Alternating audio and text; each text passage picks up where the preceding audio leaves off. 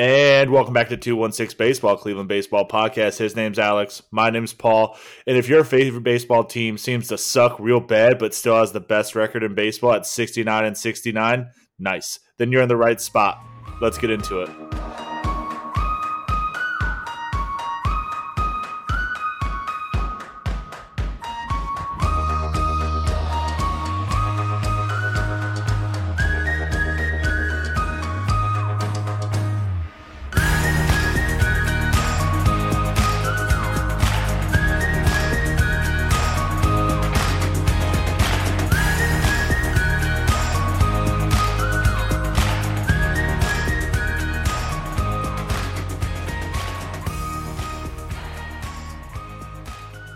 Hey, Alex, what's going on, man? How you doing today, brother? I'm doing great. It's Friday. It's sunny here in Indy. The weather is no longer hotter than the devil's ass crack. Life is good, and I've been missing this. I feel like, we knew we were going to do a 2-for-1 just based on personal schedules and how, again, we're not like coming down the stretch, breaking down every game and all that. But so this worked a little bit better. And but yeah, no, I'm just pumped. I miss it. Feel like we obviously haven't done it in a hot second. So I'm just happy to be here vibing with you, talking about baseball. Feels like forever. Yeah, it has. It's been. I think it's only been like a week. A week to the day, yeah. But it feels like it's been about a month. I don't know why. It does feel like it's been a while. And then I guess we should talk about it now. We're making some executive decisions to kind of move away from the YouTube stuff right now. Not a lot of people are watching it, and it's with my schedule coming up, I'm starting a new part-time job on top of my full-time job. So my schedule is getting a little bit crazier, a little bit more hectic, so I'm not going to have as much time. So I won't have as much time to edit it. So we're going to kind of take a step back from that and focus solely on the audio, get that perfected, and then possibly next season move into the YouTube videos once we grow this a little bit bigger and have a little bit more of a following. Yeah, that's kind of where it's at. Is it's a lot for you to put that together, and it really inhibits on the way that the editing happens, so that at the end of the day we have the strongest following and want the highest quality audio as possible.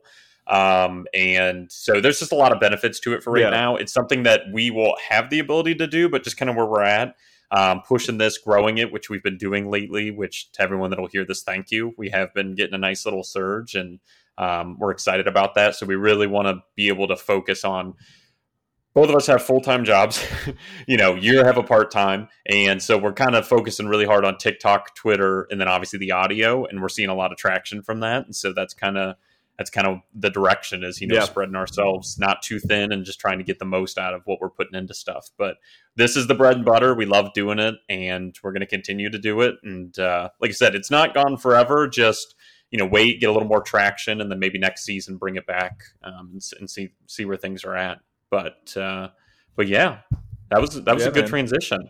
We got a lot to get into. So you have a hot topic that I know nothing about. We got to cover 7 games. Yep. But I'm excited because I have no idea. So lay it on me, Daddy. So probably a lot of you know, Derek Jeter was like the highlight of the Hall of Fame induction this past week. Obviously, face the Yankees when the Yankees were at the top. Derek Jeter's like a household name. It's a biracial angel. Yeah. But so there's been a list released of players that are going to be eligible for the first time next season. Oh, yeah. All right. Okay. So I have I saw it. Of 12. Yeah. I have a list of 12 people, right? And out of this 12 people, I want to know which 2 you would put in right now. Okay, thank God it was only 2 because I know the names and I roughly know the stats, but it's right on the fringe of. Well, so I kind of went through and did my own list of people that are going to be eligible. So I don't know if it's a list of people you saw. Okay, I think there was a tweet. There was something about it, and it looked like the first time ballot. But all right. So the list that I have put together is Carl Crawford. I always kind of put those together. It's like a tongue twister. Prince Fielder, Ryan Howard, Tim Lincecum, Joe Nathan, David Ortiz, Jonathan Papelbon, Jake Hard guess on Peavy, David Ortiz. AJ Przinsky, A-Rod, Jimmy Rollins, and Mark Teixeira. Mark Teixeira and David Ortiz, hard lock. See, my thoughts are David Ortiz is guaranteed. Lock. Yeah, like Hall of Famer. And I might be biased again to AJ Przinsky because he's a catcher, right? Yeah, let me pull up these stats in real time. Because I will be honest about when I feel like I really know stuff and when I don't, and that's right on the fringe of like.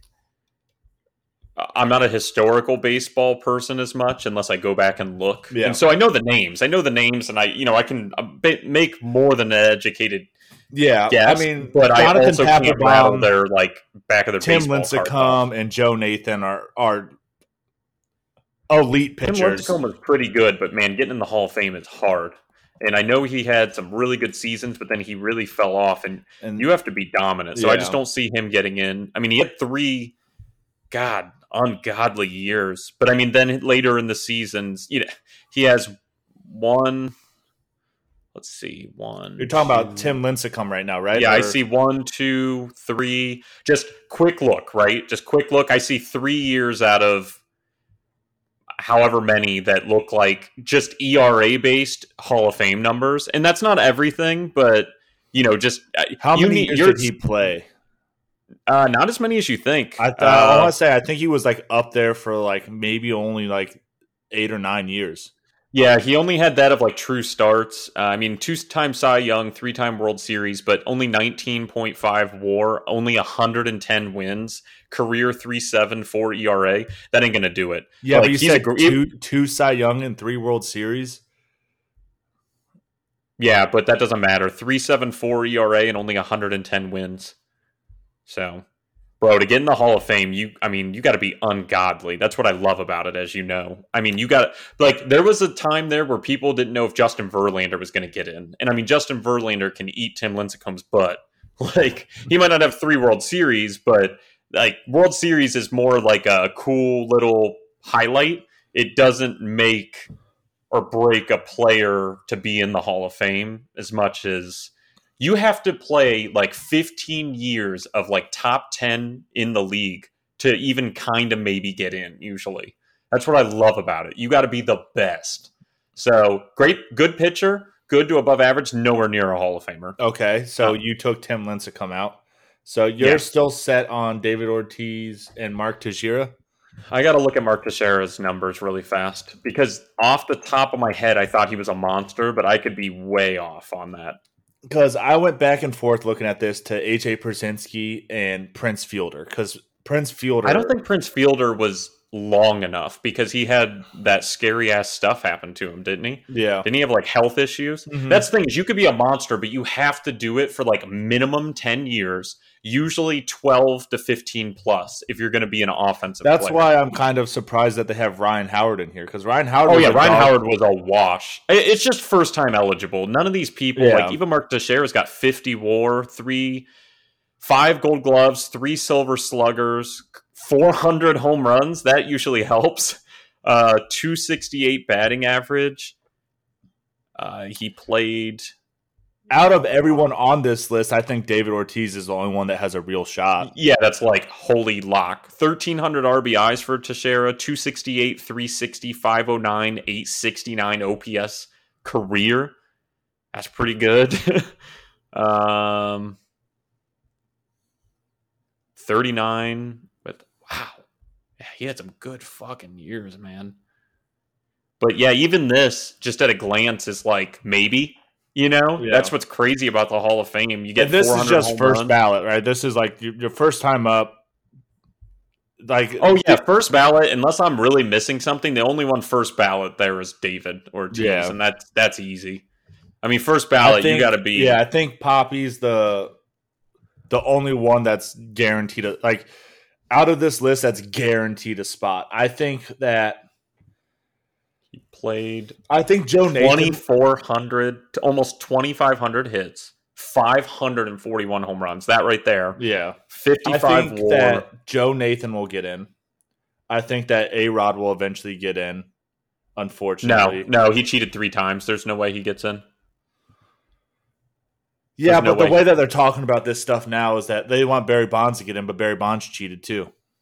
Yeah, but Barry Bonds got caught like 1 time, and so I don't disagree, just to be very clear. However, A-Rod is a fucking alien and a piece of shit. Like, that's why I hate him on Sunday Night Baseballs, because like he started dating J-Lo, and now we all think he's great.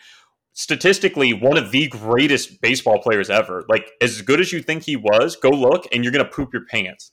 Like, I think he's the 2nd highest WAR ever in like modern players. Like, he's like at 100 something. It's nuts. His stats are insane. The dude has, 600 home runs or something like that? I mean, the dude's numbers are like, you got to rub your eyes and like double check that you read them right. You're like, no way. I mean, everyone automatically goes to Yankees A-Rod.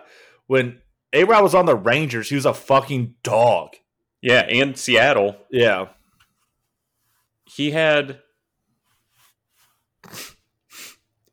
Yeah, with the Rangers, he had 57 home runs and 142 RBIs in 1 year. The year before, 52, 135. The year after, 47, 118. With the Yankees in 07, 54, 156. These are Hall of Fame numbers. Yeah, but they're also steroid numbers. Oh, I'm with you. He has 117 and a half career WAR. Holy fuck. God. He has 696 home runs. Yeah. Like, he is statistically like the 2nd greatest WAR player ever in history. He cheated 3 times, though. And Barry only has, 1 or 2 more shots? And I don't think they're going to let him in. I think collectively everybody said that era, you're not getting in, even though everybody was doing it.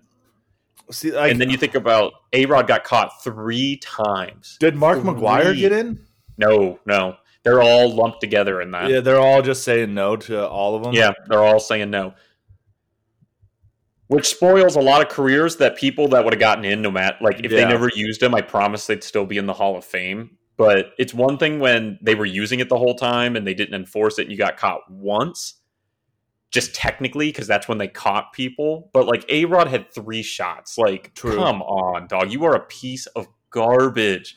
You cheated the game. If you even cheat it once, it's like, how do you disrespect the game like that? Twice is just like, I think you should just be banned from baseball, personally. I think after the first time, you take your ban of 81 games. I like that. I think if you ever get caught with it again, you should be banned from the game. Like, hard rule, you're done. Or 2 seasons, which is basically kind of the same thing. It's probably a blackball. And then after that, you would just be banned for life. So, I don't know. But the only one on that list... my man Pete Rose, that's all I'm saying. Yeah, he might have bet on it, but... He bet on his team to win. Yep. Like, let's be real, right? It's not like he bet on his team to lose and start purposely dogging a game. Yep. Right? He bet on his team to win. Yep. And one of the greatest all-around baseball players of all time. 4,200 career hits. Yeah. What? You get 3,000 and you're in like some of the rarest air on earth. His whole baseball reference page. So when you're in gold stats, there, if you have you led the league if any of your stats in any year have black. Okay, if it's bolded, it means you led the league. If you have gold anywhere, that means you lead all time major league, the history of baseball. You alone hold record, right? I count 4 gold bricks on his career stat line. Yeah. The most games ever played, the most at-bats ever, the most hits ever, and the most... Sorry, I just accidentally back-scrolled. Most hits, plate appearances, at-bats, and games ever played in Major League history. Every player ever. Yeah. And just because he bet on his team to win. Which isn't even that fucking bad. Like, let's be honest, right? If I go bet on every week I play fantasy football, I'm betting on my team to win. Like, true. Like, it's a 375 career OBP. That gets my rocks a little warm. Motherfucker was just on base. Free my man Pete. True. Well, yeah, I mean, we both agree. Just to get very clear, because we're getting on a tangent a little bit. If you're asking me, the only person that's truly first ballot lock is Poppy. Yeah, I said Poppy. Can he play? Yeah. the amount of home runs, let alone just the what he meant to that Boston team back when, just like how Jeter was the face of the Yankees when the Yankees were at their height. Big Poppy was the face of the Boston Red Sox when the Boston Red Sox were at their height. Yep. Just the sustainability, the pure stats, the presence, the performance. It's all there. He's what him and Derek Jeter are what you like when you look at a baseball player, right? And how they are around the game. Those are two of like at least when I was young, right? When I would look at and watch them play and be like, that's how you're supposed to play baseball. Mm-hmm. Right. True. Like with Derek Jeter, literally every pitch that this dude saw, offensively and defensively, gave 100%. Yep. The perfect example was the media. The perfect examples that catch, his famous catch where he broke like 4 ribs diving into the stands. Yeah, that or the what is it the shuffle pass. Yeah, the shuffle pass. Yeah, one of the craziest plays you'll ever see a shortstop make. Just decided to cut across the whole infield down the first base line and do a little shuffle through. Yeah. I just saw that the other day, and I'm just like, oh my God. Yeah. Derek Jeter's whole career was a fucking movie. All the way down to his last game at Yankee Stadium. A walk-off single. A walk-off RBI single. Yeah. Like, you just can't. It's kind of like it's people like Michael Jordan, Derek Jeter, just people that are like almost above expectation. They just do it. It's that what people call the Jordan mentality that like Kobe had, that like LeBron will never have, like that competitiveness that only the elite few have that make them different, like that Kobe had, that Jordan had, that Jeter had, right? There's something like Brady. That. Yeah. Part of it's just the clutch thing too, whether it's situational, whatever. Like Brady just fucking win. There's just something that like literally the greatest ever kind of people do. They find a way. They find a way. And Jeter's not the greatest baseball player ever. He's not. He's just one of the greatest ever at what he did and what he set out to do. If you look at Derek Jeter's stats, right, his stats aren't that great. Like they're really not, and like, that's what's so tricky about him. I had this debate with someone the other day, right? Because they're like, Derek Jeter's the most overrated baseball player of all time. They started reading off stats. I was like, yeah, that's cool and all, right? Like, go ahead, read off your stats, but then break down his stats in the postseason in October, like when it counts. You know what I mean? Yeah. This dude, when the postseason turned off, factor is like 99 overall. Once October hit, this dude like a switch flipped.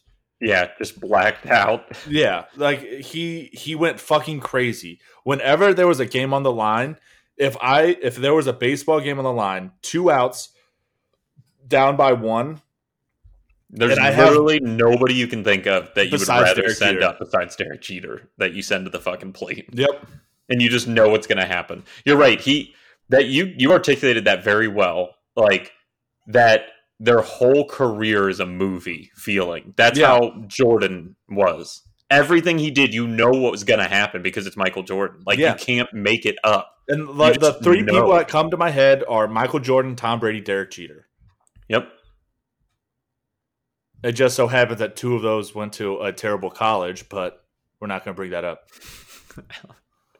Michael Jordan's the greatest athlete probably ever in any sport. Yeah, but Derek Jeter and Tom Brady both went to Michigan, so... Oh, okay. Sorry, I didn't know if you were talking about North Carolina, and I was like, is that a thing that you... I didn't know they went to Michigan, conversely, so I was like, do you have a beef with North Carolina? Because like we're talking about one of the greatest athletes ever. No.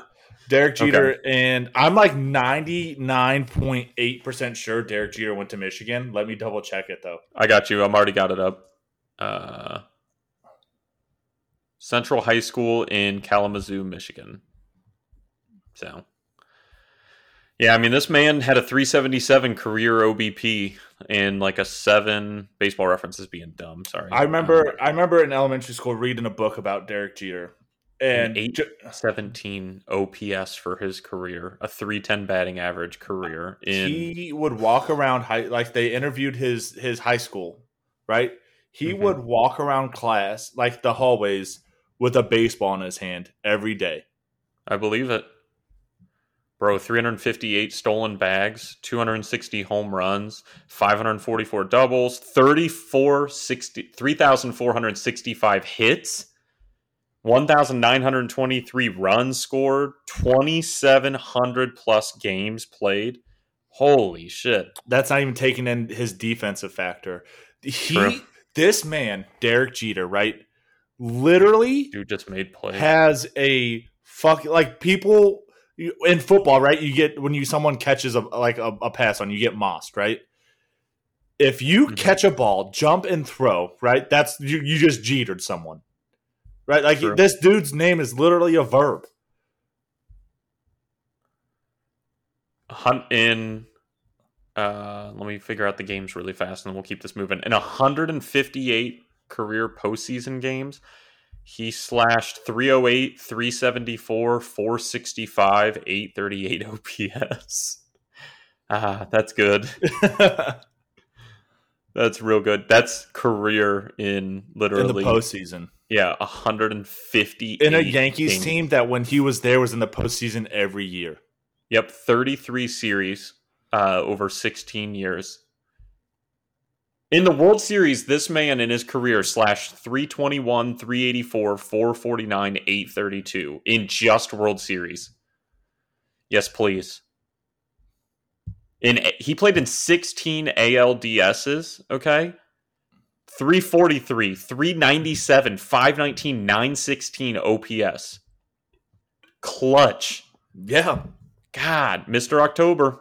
We went from talking about who we think is going to be in the Hall of Fame next year to Derek Jeter. I know we're doing exactly what we said we wouldn't do, but everybody needs to know. Yep.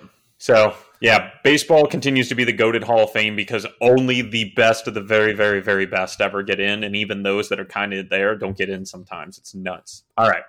So, we got 7 games to cover, so here we go. So, game 1, this was Quantrill versus Eovaldi. This was last Friday in Fenway.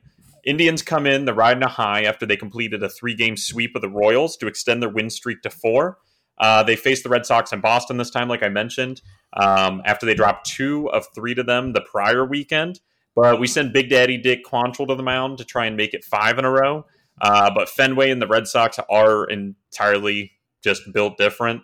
And the Indians melt down in the later innings. Quick line. Boston 8 runs on 10 hits and no errors. Cleveland 5 runs on 11 hits and no errors. Scoring highlights, bottom of the first, Kyle Schwarber, leadoff solo shot. That's his 29th of the year. Red Sox jump out to an early 1-0 lead. Bottom of the second, Kevin Plawecki, hits a solo shot. That's his 2nd of the year, and the Red Sox extend their lead to 2-0. Top of the 4th, though, Jose solo shot is 32nd of the year. Indians get on the board, but still trail it 2-1. Bottom of the 4th, Jonathan Arias, I think. I don't even know. Aruz, whatever. It's Aruz. Aruz. Yeah. Hammy said it, and it's some very simple saying, but it's not how it sounds. So we'll call him Aruz, whatever. Jonathan Aruz, solo shot, his 2nd of the year. So the Red Sox extend their lead again. Now they're up 3-1.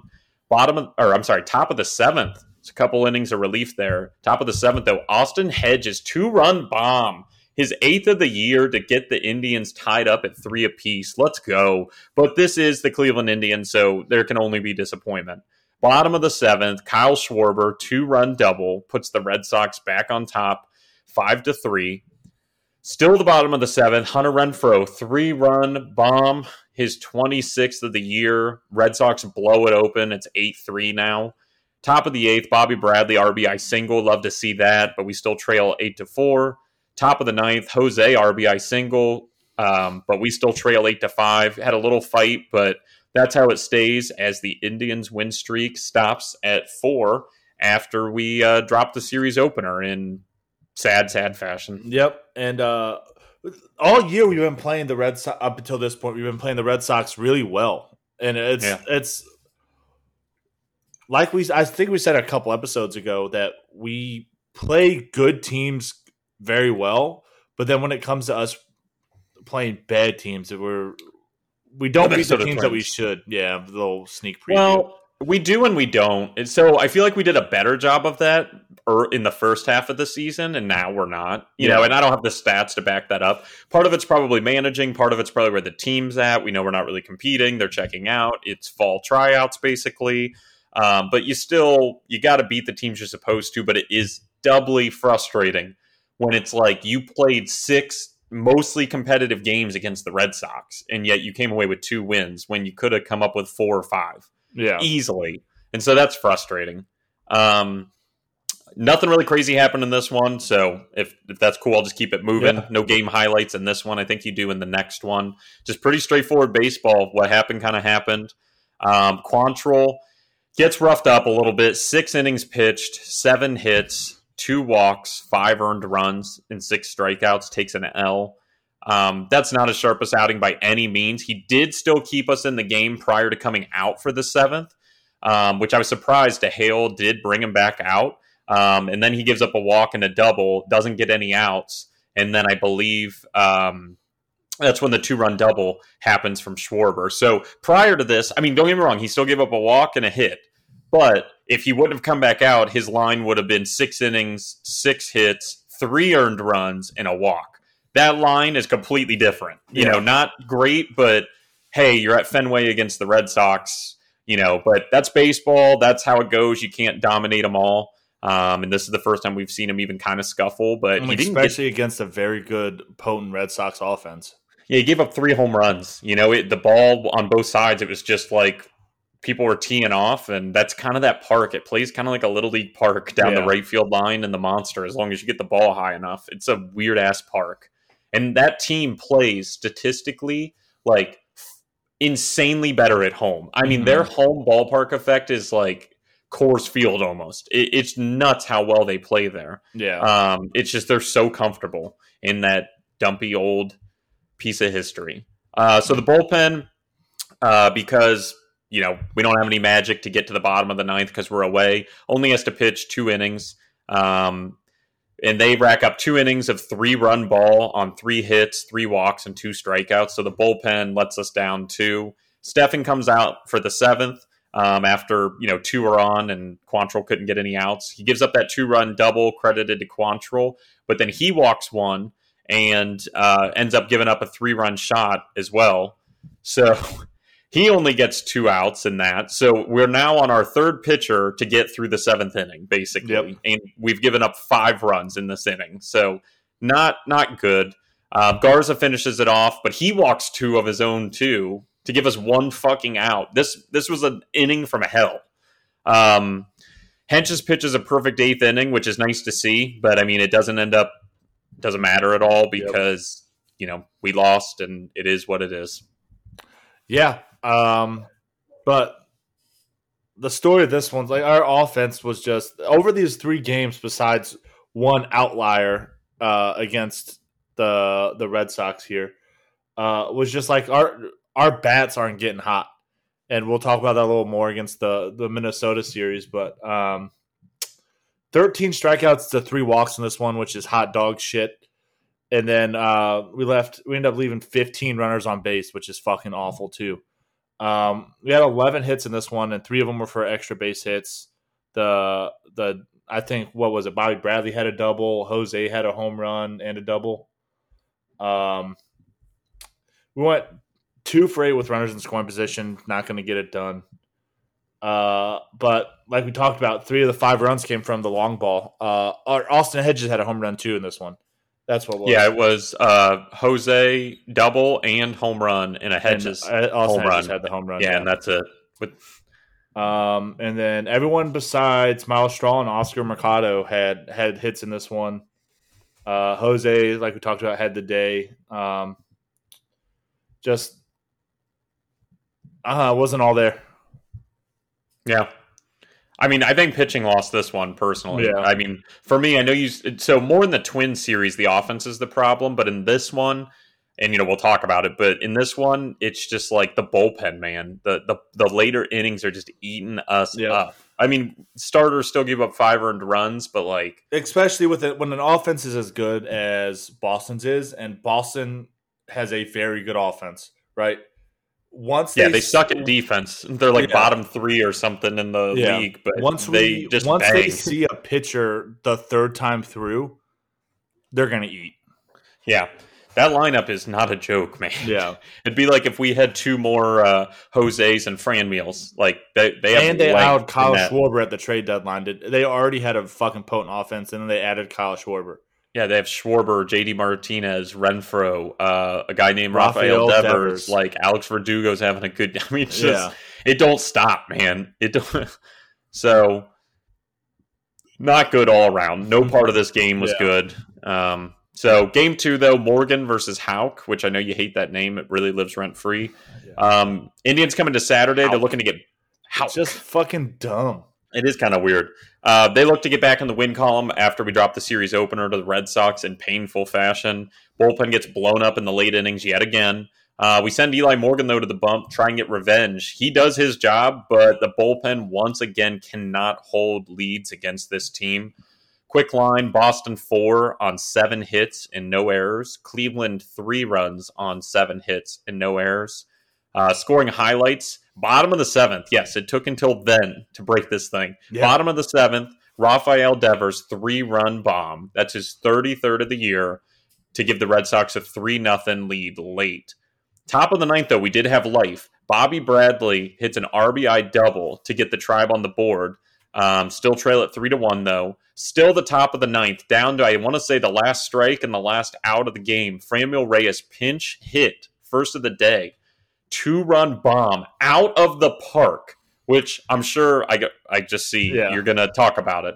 But that's his 25th of the year to tie it up, right, down to their last out at 3 apiece. Again, this is the Cleveland Indians, though. You realize that. You're listening to this podcast. Bottom of the 9th, Alex Verdugo hits an RBI walk-off single to give the Red Sox a 4-0 lead.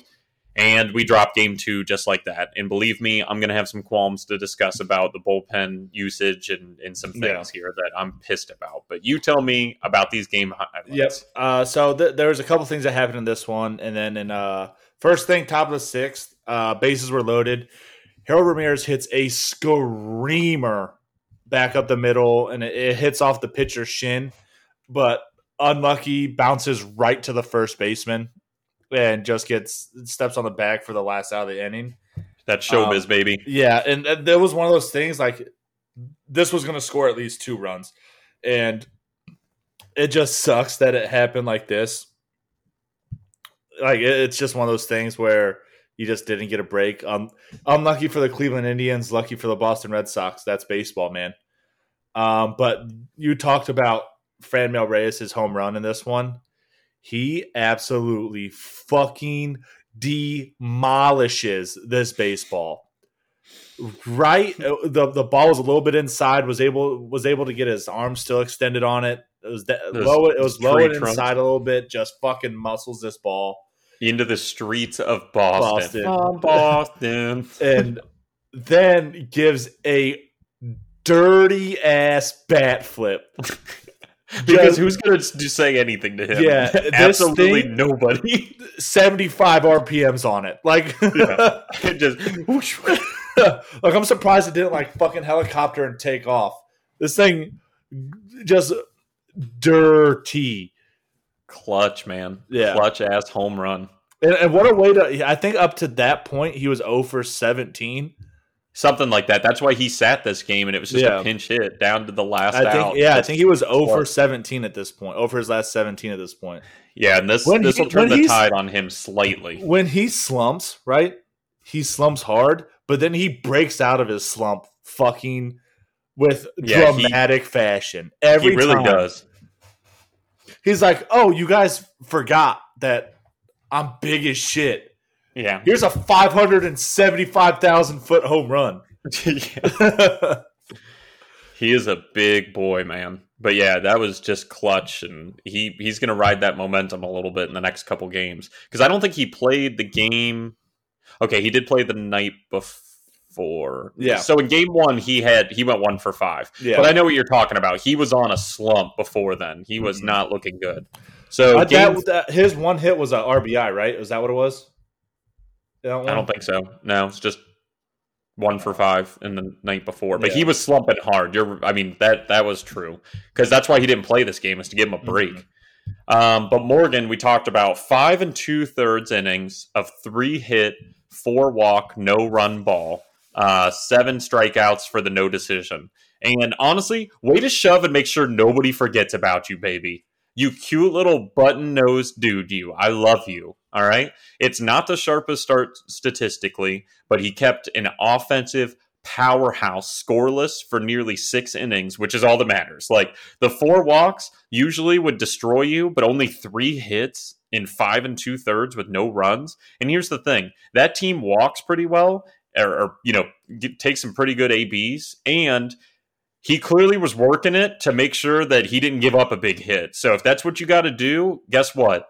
Stats are cool and all and how you get there, but at the end of the day, 5 2/3 against the Red Sox with no runs. That's all that fucking matters. So all I'm saying is saw a little Eli Morgan slander on the TL, and I was pretty happy that he did this because let's not forget that he's been old reliable for a while here just because Logan Allen had a couple good starts. Bullpen in this one only asked to give you 3 innings of 4 hit, 4 walk, and 4 run ball on 1 strikeout. So a little 4-4-4 deal from Wendy's. Yeah. $4 big box, baby. Yeah, the biggie bag. Wickren finishes the 6th and gets 2 outs in the 7th, but then he gives up a hit and gets charged with a run that Parker inherits. So leading into that, Parker gets the final out in the 7th, but not before he walks one and gives up a 3-run bomb to Devers. So just to be clear here, Wickren 1 earned run, and then Parker comes in to get the final out of the 7th and also gives up 2 earned runs. So not good. So far we've made it 4 outs and given up 3 earned runs, which is 3 more than the 0 that Eli gave up at almost 6 innings. Not great. Then Brian Shaw comes out, gives you a scoreless 8th, comes back out for the 9th, but gives up a leadoff single. So he gets charged with the walk-off, technically, that Alex Young inherits. Okay? So this is the most confusing. Like, everybody had to get pieced together in weird ways here, so this bullpen kind of recap is even confusing myself. So basically, Alex Young comes in and he only needs to get 2 outs. He's got a runner on second, so he walks Devers. Then he intentionally walks JD Martinez to load the bases. So he gets to Alex Verdugo, which I believe is a lefty-lefty matchup, too. He ends up giving up the walk-off single. Now, listen, with the bases loaded, but obviously it's a walk-off, so it doesn't matter. It stayed in the park. Any other situation besides a walk-off, this is a 2 or 3 run double. Easy money. He smoked this thing into the gap. Like, he would have cleared the bases on this, but it's just a walk-off single. So I'm done confusing myself about the bullpen. Basically, they give you, 1 1/3, 2 2/3. They give you 3 innings and give up 4 earned runs. So dog shit, okay? Why the fuck are we using Alex Young in high leverage situations? When Emmanuel Clase has been nothing but out of this fucking world. He exists. And he didn't pitch the night before. Yeah. Like, okay, you get some big dick energy. Either ninth inning, right? In a game that you just tied, bring them out.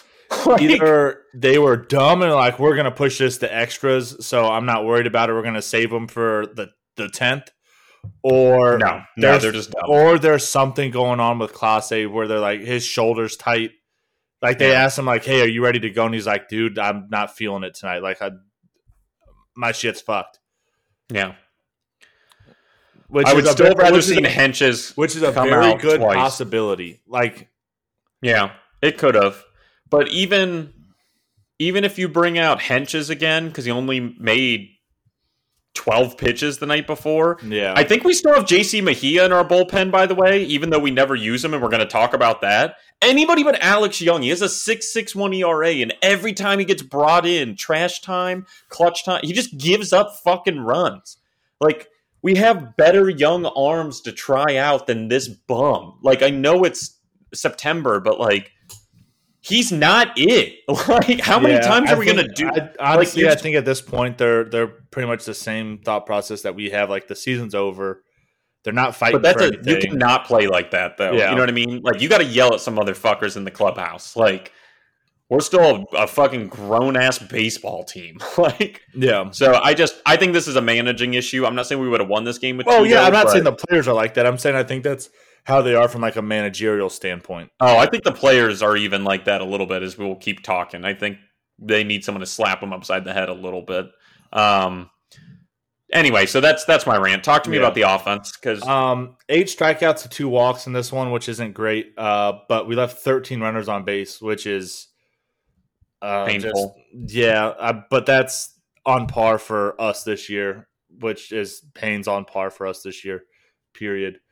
7 hits in this one, but 4 of them were extra base hits, so that's fantastic. We went 1 for 9. 1 for 9 with runners in scoring position.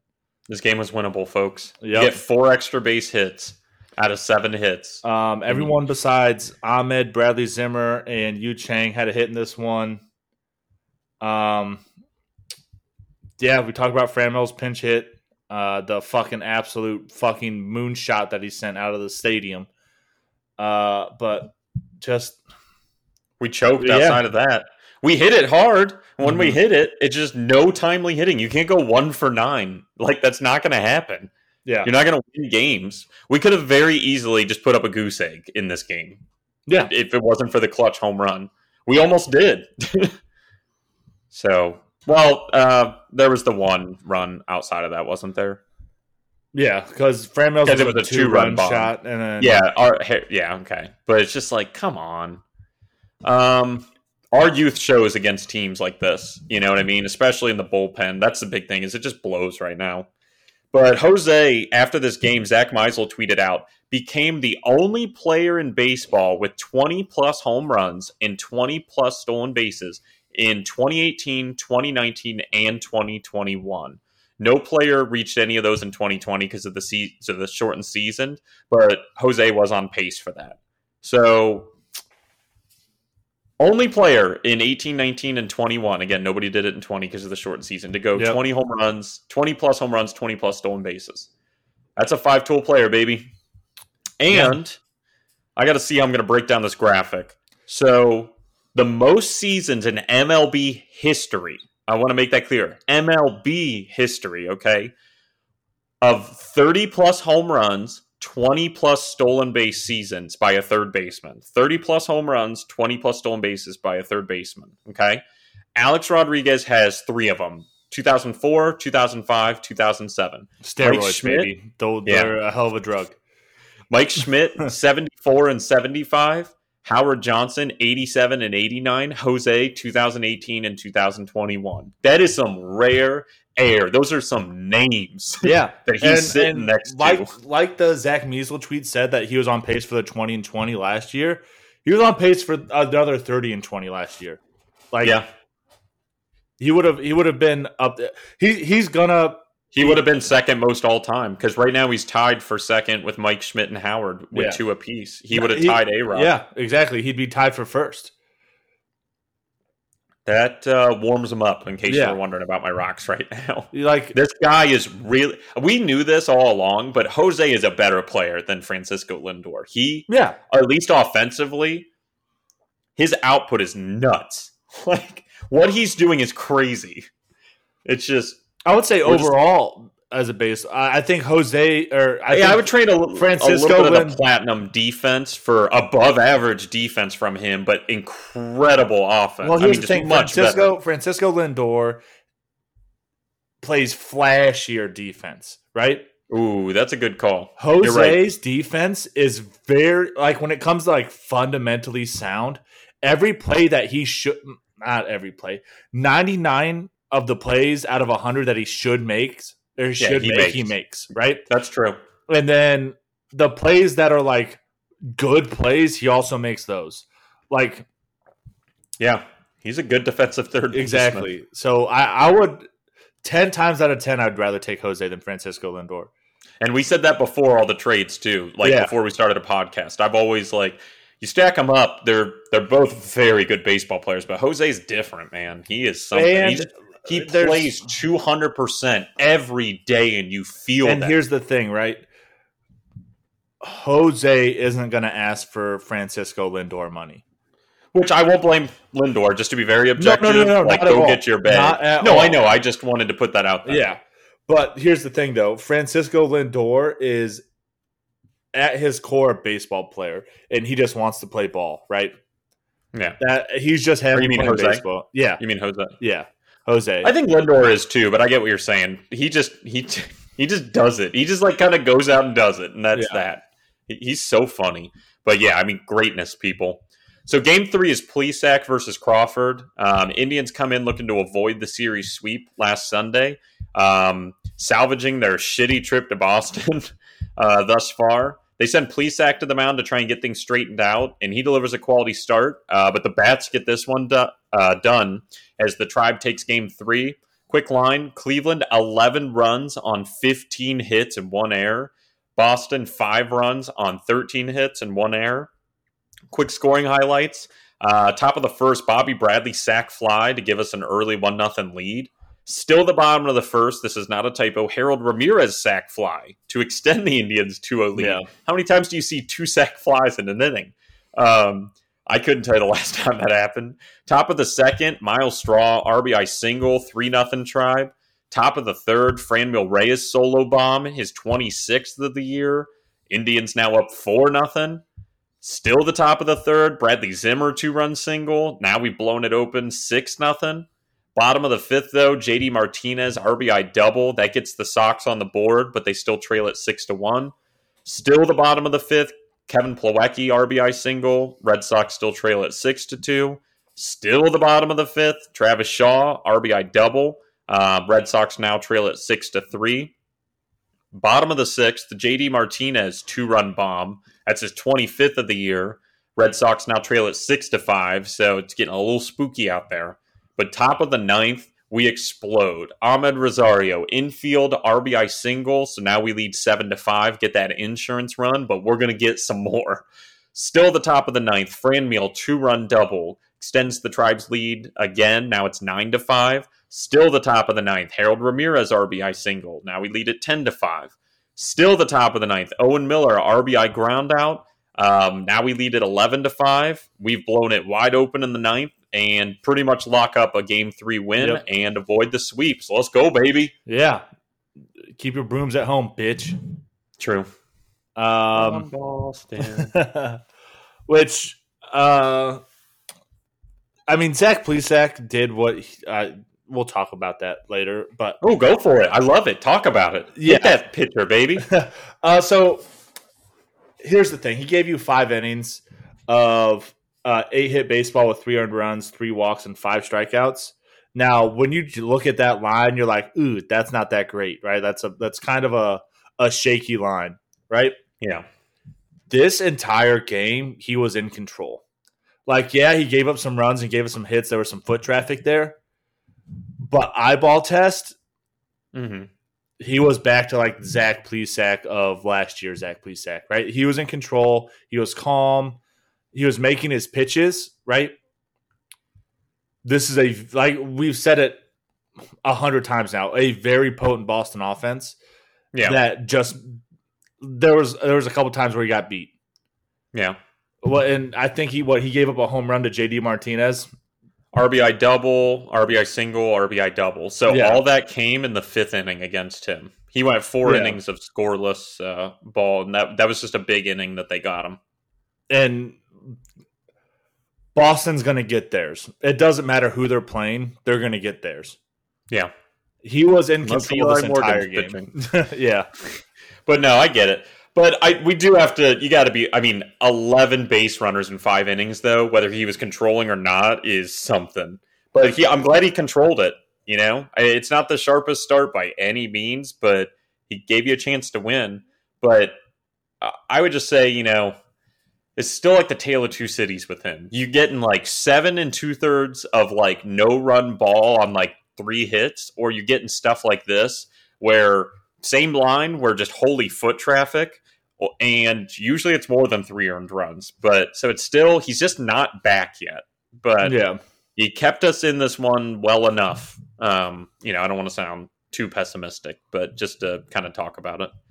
The bullpen then, though, is asked to give you 4 innings of, 4 innings, and they do that of 2-run, 5-hit, 1 walk, 1 strikeout ball. They got to put in some work after, 4 innings. They got to put in a little work here. Wickren comes out for the 6th and gives up 2 runs on 3 hits. So cool. Trevor Stephan gives you a scoreless 7th, walking 1 and striking out 1. Parker gets you 2 outs in the 8th, but gives up a hit. Gets you 2 outs in the 8th, giving up 1 hit. Clase then gets brought out for a 4-out save, and he delivers. He gives up 1 hit, but no runs, and gets his 21st save because that's just how he's built. Yeah. So other than, Wickren coming out and, freaking inning of 3 hits and 2 runs, after that, 7, 8, 9 got it done, and kind of how you're supposed to. So not beautiful, but you can hit your way out of some mistakes sometimes, and that's what happened. Yeah, when you have a 6-run lead going into the 6th, is that what it was? 6-run lead going into the 5th. Yeah. And then it was 6-5, but then the 9th inning, they just blew it open. Yeah, so a 6-run lead is going to help. True. Alleviate some of those mistakes. And the offense strikes out 10 times but walks 4. So not bad, but not great.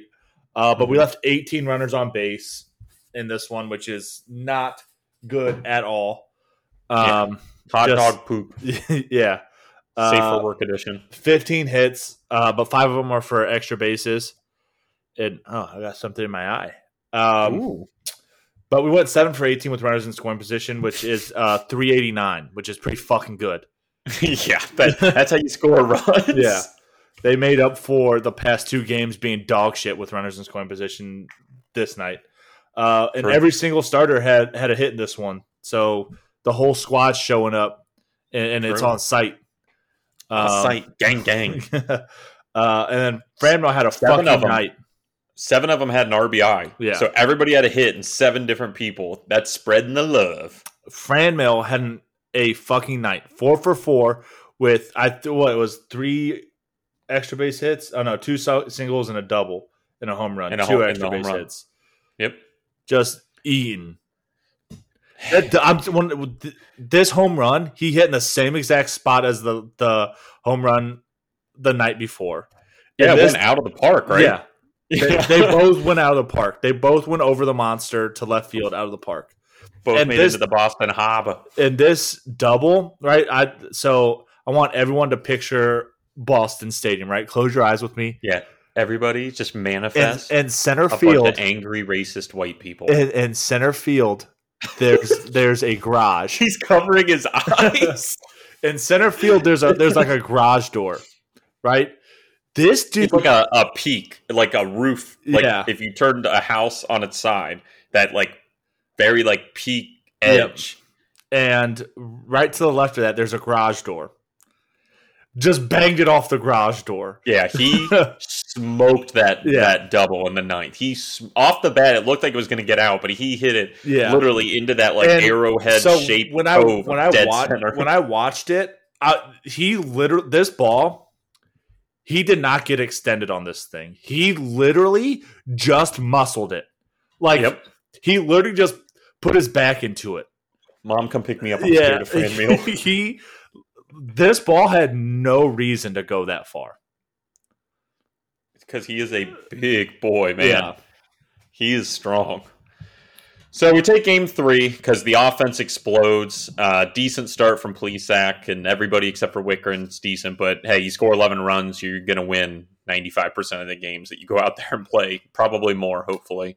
But still frustrating the way that we're losing. And it just, after the series, just, you like taking game 3, but just still feels like damn, we're not that good. It's just painful losing all those games in the last week to them. That if you play better, or maybe if you're a better team, maybe a couple next year, things come up heads instead of tails. Yeah, like a better team or just a slightly better team probably takes some of those, and just we're just so close. There's so much to be excited about 2022, but they're giving us our money's worth on getting frustrated in the interim. Waiting for that. Yep. So we come back to Progressive Field though for 4 games against the Twins. Game 1 is Allen versus Ober. We I say this shit and then I read what I write down to set the mood, and it's always the same shit. You think I would learn by 34 fucking episodes? So I'm just going to read it anyway. So we come back to Progressive Field on Monday for a 4-game set against their favorite team in the AL Central, the Minnesota Twins, who, for whatever reason, have munched our butts all season. All right? Like a rabbit in some spring grass. All right? Just, all right? Even though they're one of the worst teams in baseball from a record standpoint. We salvaged the series against the Red Sox, avoiding the sweep, but we got to beat the teams we're supposed to if we want to finish the season above 500, which is all that I ask at this point. We send Logan Allen to the mound to try and make it 3 sharp starts in a row, but that streak ends as 2, as the Twins take the series opener. Minnesota, 5 runs on 12 hits and no errors. Cleveland, 2 runs on 8 hits and no errors. Quick scoring highlights. Top of the first, Rob Refsnyder, 2-run single gives the Twins an Another early 2-0 lead. Ass name, Refsnyder. Get the fuck out of here. Top of the third, Jorge Polanco solo shot. That's his 27th of the year, so the Twins now lead at 3-0. Bottom of the fourth, though, Franmil Reyes, 2-run bomb, his 27th of the year, and the Indians get on the board. But we still trail at 3-2. I believe that's a home run in 3 straight games. That's a home run in, at this point, 19 straight games for the Cleveland Indians. Yeah, for the Indians. Yeah, for him, 3 in a row after that slump. So talk about when he is hot. His highs are high. But we still trail at 3-2 after that bomb in the bottom of the fourth. Top of the fifth, Byron Buxton solo shot. That's his 11th of the year. Twins now lead at 4-2. And I want everyone to know that Byron Buxton's a leadoff hitter. Yeah. True. He's a center fielder leadoff hitter. Yeah, but he's a monster. He's just never healthy. That dude can do everything. Mm-hmm. He's like he's like Jose. Yeah. When he's like all the way on, It's just he's not chubby. He's just one of the fastest people in baseball and plays like Miles Straw defense. He's just never healthy ever. So the fact he still has 11, it's because he played he was outpacing Mike Trout for the first 45 days of the season. But anyway, top of the sixth, Luis Arraez, RBI single, extends the Twins' lead 5-2. That's all she wrote, though. Tribe's bats have no late inning magic, and we drop game 1. Yep. So not good. And some game highlights. Franmil Reyes just keeps, like you talked about, that's 3 in a row for him, but he just keeps giving us dirty-ass bat flips because that's all I care about. That's all we ask for. Yeah. That and being above 500. Yep. And at the end of this, we're 69-69. Nice. A little sneak preview. Little spoiler alert. And if we didn't play a single game the rest of the year, I'd be very happy. No, but just another fucking dirty ass bat flip, and I'd love to see it. Love to see it. But then in the bottom of the fourth, Owen Miller makes just a dumb ass fucking base running mistake. So he hits a double. He's on second base. And then the ball gets hit to the third baseman. He freezes a little bit. The third baseman throws the first, and Owen Miller is like, "Oh, I can try to outrun this ball," and breaks for third on it, right? No. And so he hesitated off a second, and then just decided, "Oh no," and gets beat by a step and a half. For a double play. And in a game where you lose by, 3 runs? Yeah, but still, you never know. Especially in the top of the bottom of the fourth. True, the complexion of the game. And you can't be making outs on the bases like that. That stuff adds up. Yep. But we talked about Logan Allen. He had 2 pretty sharp. The Red Sox one was nuts, and then the Royals one was still pretty freaking good. This one, 5 1/3 of 8 hit, 1 walk, 5 run ball on 4 strikeouts to take an L.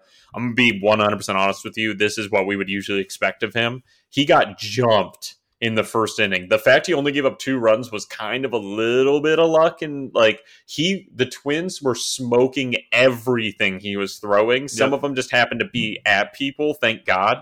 This inning could have easily been like a 5-piece, like easy money. So I will say he still battled. I hope this isn't the end of Logan Allen's domination diaries, but it's only one start. It always felt too good to be true, but we'll see. This is one start. Yeah. Anything can happen.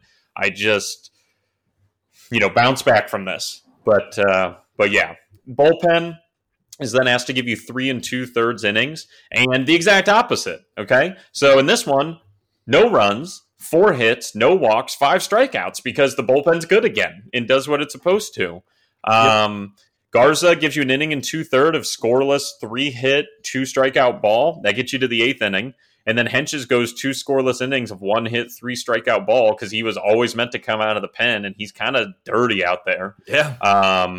And it's great. It only took 3 pitchers to get through this game, save some arms. I mean, you want to win, but at least you kind of used a couple of those bulkish relief, kind of guys to save everybody else because they certainly got used, against the Red Sox. So it's not a lot to say. Just is what it is. Talk to me about the offense. Yeah, 9 strikeouts to 1 walk in this one. 9 strikeouts isn't bad, but you only walked once, so you're not seeing the ball very well.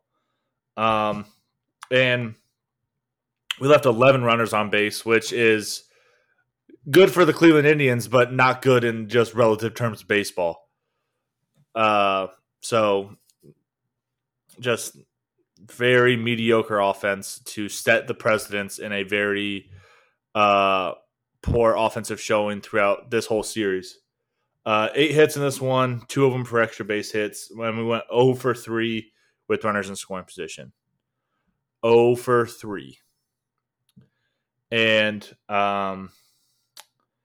just not good offensively, period. 1 through 6 all had hits in this one. Miles Straw had a day going 3 for 4 and got his 24th stolen base of the year. Franmil had that big 2-run shot where he accidentally sent this nuke. And just a very mediocre showing from the offense. Yeah, bro, we can't have nice things. Mm-hmm. So I don't really know what to say. But this game, because you mentioned in the last one, right? Yep. And then we homered in this one. So the Indians, Mandy Bell tweeted out, have hit a home run in 20 consecutive games, which sets a new franchise record, which is the only positive thing because I want to win baseball games, but something kind of interesting. Yep. So game 2, Savali versus Gant, which is another dumb name. Prior to this, Indians Perspective tweeted out, we always like them, that some transactions. They optioned J.C. Mejia back down to Columbus from Cleveland, and we brought Ernie Clement back up off the IL. Yeah, let's go. From AAA back up, so let's go. Little Ernie's back up. I will say, and I don't want to get too off track on this, and I saw some tweets from people Ernie Clement got optioned to Columbus from Cleveland. I think they did this to make room for Aaron Savali coming off of the IL. Oh, yeah, I read that wrong. I'm sorry. Thanks for picking that up. You're right. Which I think he's going down there to just get some rehab starts in to kind of because he was at Double-A anyway. That's all that. Because I was going to say because he had a Double-A start earlier in that week too. So over the weekend. So that's all it is. So IL to AAA for Ernie, but from Cleveland to AAA demotion for JC Mejia. Mm-hmm. I'll be very quick about this. I saw Indians Perspective and some of the other Indians, just related Twitter accounts that we interact with at 216 Baseball Pod. And people were complaining about this, and they're right. Alex Young, we brought him up, and I don't think we used JC Mejia at all. We know he's a weapon out of the pen. If you're using Henches, why the fuck are we using Alex Young? We know JC Mejia can do it out of the pen. You brought him up and let Alex Young burn trash-ass innings when JC Mejia is also part of, he can be here next year. Figure out what you got. You know what I mean? Like, Alex Young has shown you nothing. Yeah. JC Mejia, before he was forced to start, and he made a couple good starts there, but he's just not a starter, obviously. Just very frustrating. But anyway, that's neither here nor there. I think that breaks down to DeMarlo Hale. I just think that obviously this dude's not a major league manager, right? We need Tito back. Yeah, we need Tito back bad. I agree. Yeah, get well, King. So Indians come into game 2 looking to get back in the win column against a team that lives rent-free in our heads, as well as on the field. Half of the Twins' 15 wins this year come from us. That's a dramatic, salty comment. But they send Big Daddy Savali to the mound for the first start in over 2 months to show the youngsters how it's done. He dominates because what else? But it's not enough because the offense gets shut out, and we drop game 2. Quick line, Minnesota 3 on 7 hits and no errors. Cleveland, no runs on 7 hits and no errors. Scoring highlights are going to be quick. Top of the 5th, Andrelton Simmons, RBI single, breaks the scoreless tie after 4 innings of nothing, so 1-0 lead. Top of the 7th, Brent Rooker, dumb name, solo shot, his 7th of the year. Who gives birth to a child and goes, Brent? This guy's name's Brent. yeah, carried this motherfucker around for 9 months. I'm feeling a Brent. Yeah. Yeah, I'm with you. So that's his 7th of the year. Indians lead 2-0 now. Or I'm sorry, the Twins lead 2-0 now. Top of the 9th, Luis Arraez, RBI triple. I know. Luis Arraez, RBI triple, puts the Twins on top 3-0. That's how it stays because the Indians brought their pool noodles to the park on Tuesday night and get shut out. So yeah, and the only game highlight in this one was that Owen Miller made a very good defensive play, like over the shoulder catch running towards like shallow center. They had I feel like they had like a weird shift on because he was playing second base and he was on the left side of the bag, but or right side of the bag, depending on how you're looking. He was over on the shortstop side and made a great over the shoulder catch. But other than that, yeah, it was just a very poor offensive showing in this one. No, obviously nothing happened. Not it. Yep. So pitching, Savali, 4 2/3 of 1-run ball on 3 hits, 1 walk, and 6 strikeouts. He took the L, but this dude's a stud. He was cruising through those 4 2/3. I mean, just dominating. I mean, he only pitched. He only made 78 pitches. And before he gave up, I feel like he barely did anything until maybe that RBI single. I feel like he gave up 2 of the hits, obviously, and when he gave up that 1 run. But I mean, before that, I swear he was at like 45 pitches forever. He was just cooking. And I think that since this was his first start back, they just had him on a very short, like probably 75. Yeah, 75 pitch limit or whatever. And it is just so nice to see one of our studs out there and remember what our rotation is supposed to be because like he's built different. So great to see him pick it right back up and just drop it off. Bullpen is asked to give you 4 1/3, and they do that, giving up 2 runs on 4 hits, 3 walks, and 4 strikeouts. So not terrible, not the sharpest, but I mean 4 1/3 of 2-run ball, you can't really get too mad about that. Stephan gives you an inning and a third of scoreless 2-walk, 2-strikeout ball to get you to the 7th after he comes in for Savali. And Alex Young gets 2 outs in the 7th, but not before he gives up a run on 2 hits. What else is new? Shaw then gives you 4 outs of scoreless 1-hit ball. He finishes off the 7th and then gets all the way through the 8th. And then Parker comes out for the 9th. He gives up a run on 1 hit and a walk. And that does that. But again, you have to score runs to win games, so it doesn't really matter what else happened. But pitching was not the problem in this one. Talk to me about the offense. So in this one, we go 13 strikeouts with 5 walks, which 5 walks is pretty good, but you struck out 13 times. 13.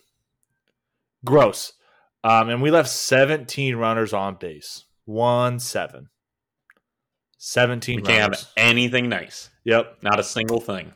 7 hits in this one. One was and only 1 extra base hit. So just a lot of singles.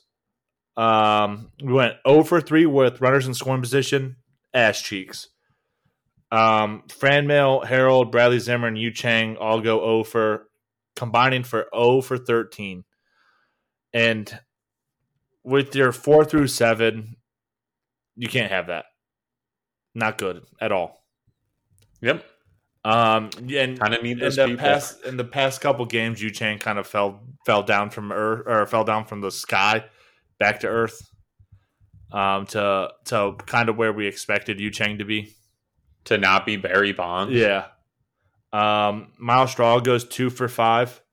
But yeah. If you leave 17 runners on base, you're going to lose. True. So the offense lost this one. The pitching, for the most part, did their job.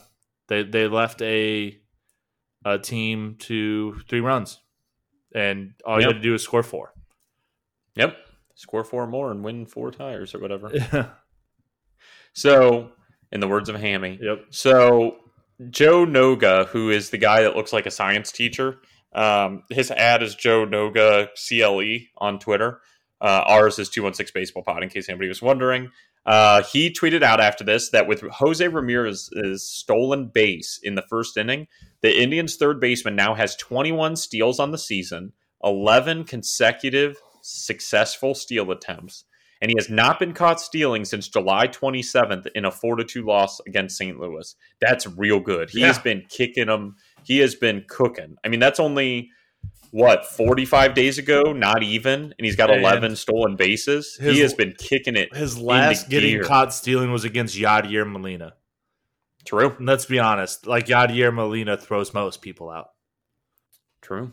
And as a team, though, the Indians, because we've been running a lot lately with Straw and low-key, Jimenez, great. I think he's still 10 for 10 or 11 for 11 on the year. Like, he hasn't been caught yet. Like, I love the speed on the base pass. Yeah. We have 29 straight successful steals, which is the longest in club history since 1920. So that kind of slaps. But game 3, Tristan McKenzie, T-Mac versus Ryan. Because, it's good to have a first name for a last name. Indians come in having fulfilled the prophecy that we all are secretly thinking, that no matter what, the Twins will find a way to beat us. We've now dropped back-to-back games against the division rival, but we send Big Daddy T-Mac to the bump to try to stop the bleeding on Wednesday night. T-Mac dazzles yet again, but the offense put the wrong ballpark into their Apple Maps on the way to the stadium. And we dropped game 3 as a result because they forgot to show up. That's what the joke was, Paul. You looked a little lost. No, I get it. Okay. Gotcha. Yeah. So quick line, and everybody listen along real closely. Minnesota, 3 runs, 6 hits, 1 error. Cleveland, no runs, 1 hit, 1 error. At least it wasn't no hits. True, but somehow it's almost worse because no walks. Spoiler. Scoring highlights. Top of the 5th, Nick Gordon. RBI double. Breaks the scoreless tie. Twins take a 1-0 lead. Top of the 7th, Miguel Sano. Solo shot. His 25th of the year. Twins now lead at 2-0. Top of the 8th, Byron Buxton. RBI groundout. Extends the Twins lead 3-0. That's all she wrote on this one. We get 1 hit by some guy you've never heard of who looks like he exclusively wears musty flannel jackets. And every day. I will say, right, in this musty flannel jacket wearing ass looking dude, right? He has only given he goes, I think 6 innings in this one. Something like that. Yeah. This is only his second start, his second appearance up here. And he in 11 innings, right? I think he goes 5 in his first start and then 6 in this one. He's only given up, I think, he's only given up a run in 1 inning. So it's not like he's done this before. Yeah. Now, if he can keep doing it, that's going to be the question. Yeah. He's still a bum. And he looks like great value Justin Bieber, like rugged Justin Bieber. If you go look at his thing, like when he looks like real scruffy Justin Bieber, it's not a compliment. Like when Justin Bieber tries to be a homeless person. But anyway, that's that. So, yeah, I just hate it here. Talk to me about the game highlights, which is basically us sucking ass. In the top of the second, Tristan McKenzie makes back-to-back very good defensive plays. Right? True. Do it yourself. Yeah, the first one he fields a ground ball like up the first baseline a little bit and just beats the guy to the bag for the force out. And then the very next play, there was a runner on second on that play, so the runner on second advances to third. The very next play, he catches a comebacker straight to him and goes to look Josh Donaldson down, like to work him down back to third. And Josh Donaldson like freezes, like, fuck, what's baseball? True. And poops his pants breaks a little bit. for home, and Tristan McKenzie just runs him down and tags him out because Josh Donaldson's a piece of shit and old. So, yeah, I don't like Josh Donaldson at all. Okay, it's fair. I just watched a video on him, as I think we were talking about the group chat. He's just a very intense guy, but yeah. He's not my favorite. I'm not going to defend him or anything. You can be super intense without being an absolute. Yeah, he's just a douchebag all the time. Yeah, he is all the time. He with thinks a broken hamstring and every single everything ever. Yeah, like a fucking calf that's never healed. Like, get the fuck out. Remember when he was on the Indians for like 2 months, but did nothing? Yeah, he was injured the whole time. But it's just the Indians really picked up Josh Donaldson mid-season. Yeah, and he thinks he's the greatest third baseman of all time, and he's very mediocre. The dude can hit, but like sometimes. I don't know about mediocre, but I get you. He is not. He does. When was the last time Josh Donaldson was good? 2019. He had a pretty good season. But I mean, the true days were like 2017, 2017. Yeah, prime after he got back from rehab for being a drug addict. Oh, well, we can't hate on people for that. I didn't know he was a drug addict. Yeah. Are you sure that's a thing? He definitely. I don't know if it was drugs. I'm not gonna say this. He definitely had to go to rehab for something. I remember that when he played for Texas. Gotcha. I did not know that. Yeah. And I think it was because he was abusive or something. Yeah. I thought he played for the. I thought he came from Oakland. He went from Oakland to the... Are you sure you're not mixing players? He went from Oakland to the Blue Jays to us mid-season to the Braves to the Twins. I would be willing to put money on Josh Donaldson played for the Rangers. Well, I'm too cheap to put money on it, but if I would put $20 on this, but I'm going to check it out in real time. And I would take your $20, but I'm not going to. Maybe, unless I'm really missing something. I should have taken the fucking bet. He's never played for Who am I thinking Rangers. of then? Dog, I don't know. I'm lost. Oakland, Toronto, Cleveland, Atlanta, Minnesota. I had it in order because I'm built different. I'm looking at Baseball Reference. Anyway. I forget who I'm thinking of. It was another white third baseman with a weird mullet haircut. Shit. But yeah, Josh Donaldson's overrated in my opinion. But then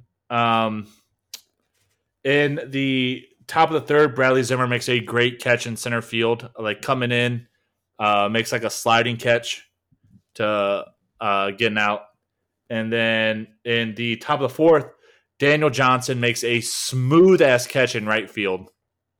Like over his shoulder. Yeah, he dekes him a little bit, doesn't he? He kind of like catches it in the pocket like a football, like wide receiver, wide open, and then he turns. And then he turns and throws gets... I want to say it was Sano, maybe?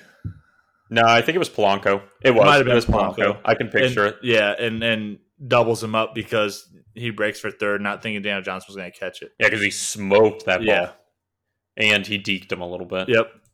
But so pitching wise, McKenzie, 6 innings, 1 run, 3 hits, 1 walk, 7 strikeouts, and takes an L. I'd be so pissed if I'm him.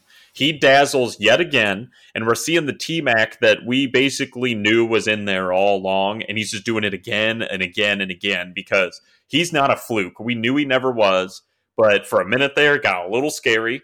and he just had to get some shit worked out mentally. But now that he's locked in and confident, oh, baby, man, this dude can pitch. I was thinking of Josh Hamilton, not Josh Donaldson. Okay, gotcha. I was like, what are you talking about? Josh Hamilton. Yeah, no, that he did, of course, play for the Rangers. Yeah. But Tristan McKenzie just absolutely dominates. Like I said, the confidence, trust in his stuff, and it just pays off. And then the bullpen comes in for 3 innings and gives up 2 runs on 3 hits, a walk, and 2 strikeouts. Wickren comes out for the 7th, gives up a solo shot because he's ass. I've just decided that. Like, this is now, we're into the last couple weeks of baseball. Wickren just kind of sucks ass this year. Like, 4.80 ERA, seems like 60% of the time he's given up at least 1 run. Yeah, he's got a really weird goatee that I don't like anyway. Yeah, and some interesting looking teeth, which whatever, but I don't know. You're making a lot of money. To each their own. Now we're just getting personal and kind of being dickheads. But every time I see it, I'm just like... Yeah, I was saying this at work today. I've been feeling real ornery lately, so I guess that's on par for me lately. You say ornery? Yeah, ornery. Oh, gotcha. Yeah. It's all just in fun, just so nobody thinks we're absolute assholes. But yeah, anyway. He kind of just looks like if I showed you a picture and said he smokes 4 packs a day and is the definition of white trash. Yeah, and then you look at him the next time he's on the mound. He is like a standard 55-year-old, hangs out in a bar all the time Cleveland Browns fan. Like, that's Nick Wickren. Yeah, he definitely smokes like Paul Malls, like nothing even like that just like musty smell with that old puffy 1980s Browns jacket. And he's like, "This is the year." Like that's what he looks like. 100%. So Brian Shaw comes out for the 8th. He gives up a run on 2 hits because Brian Shaw. And then Garza pitches a scoreless 9th, walks 1 and strikes out 1. Doesn't matter, though. All in 9 innings of 6 hit, 2 walk, 3 run ball, 9 strikeouts. However you add it up, you can't. That's not going to lose you the game. The offense does. Yep. Talk to me about it because we suck ass. We struck out 7 times and didn't walk at all in this one. We only left 2 runners on base. But it's because we only had 2 runners on base, period. Period. So, 1 hit.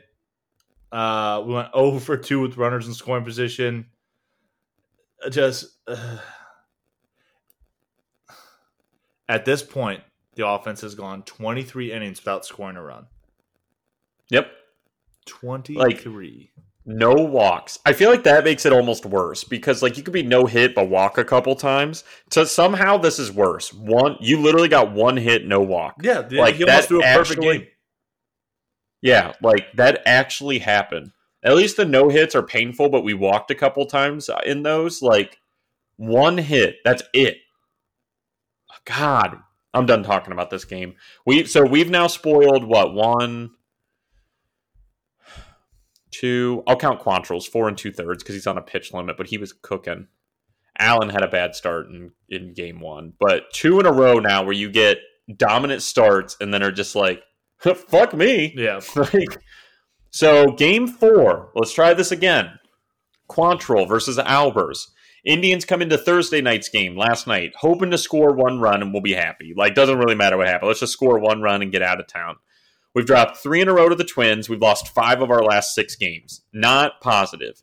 But we send Big Daddy Dick Quantrill to the bump to try and salvage the series, avoid the 4-game sweep, and he delivers yet again with an absolute gem, topping all the pitchers thus far that we've talked about in the 6 games.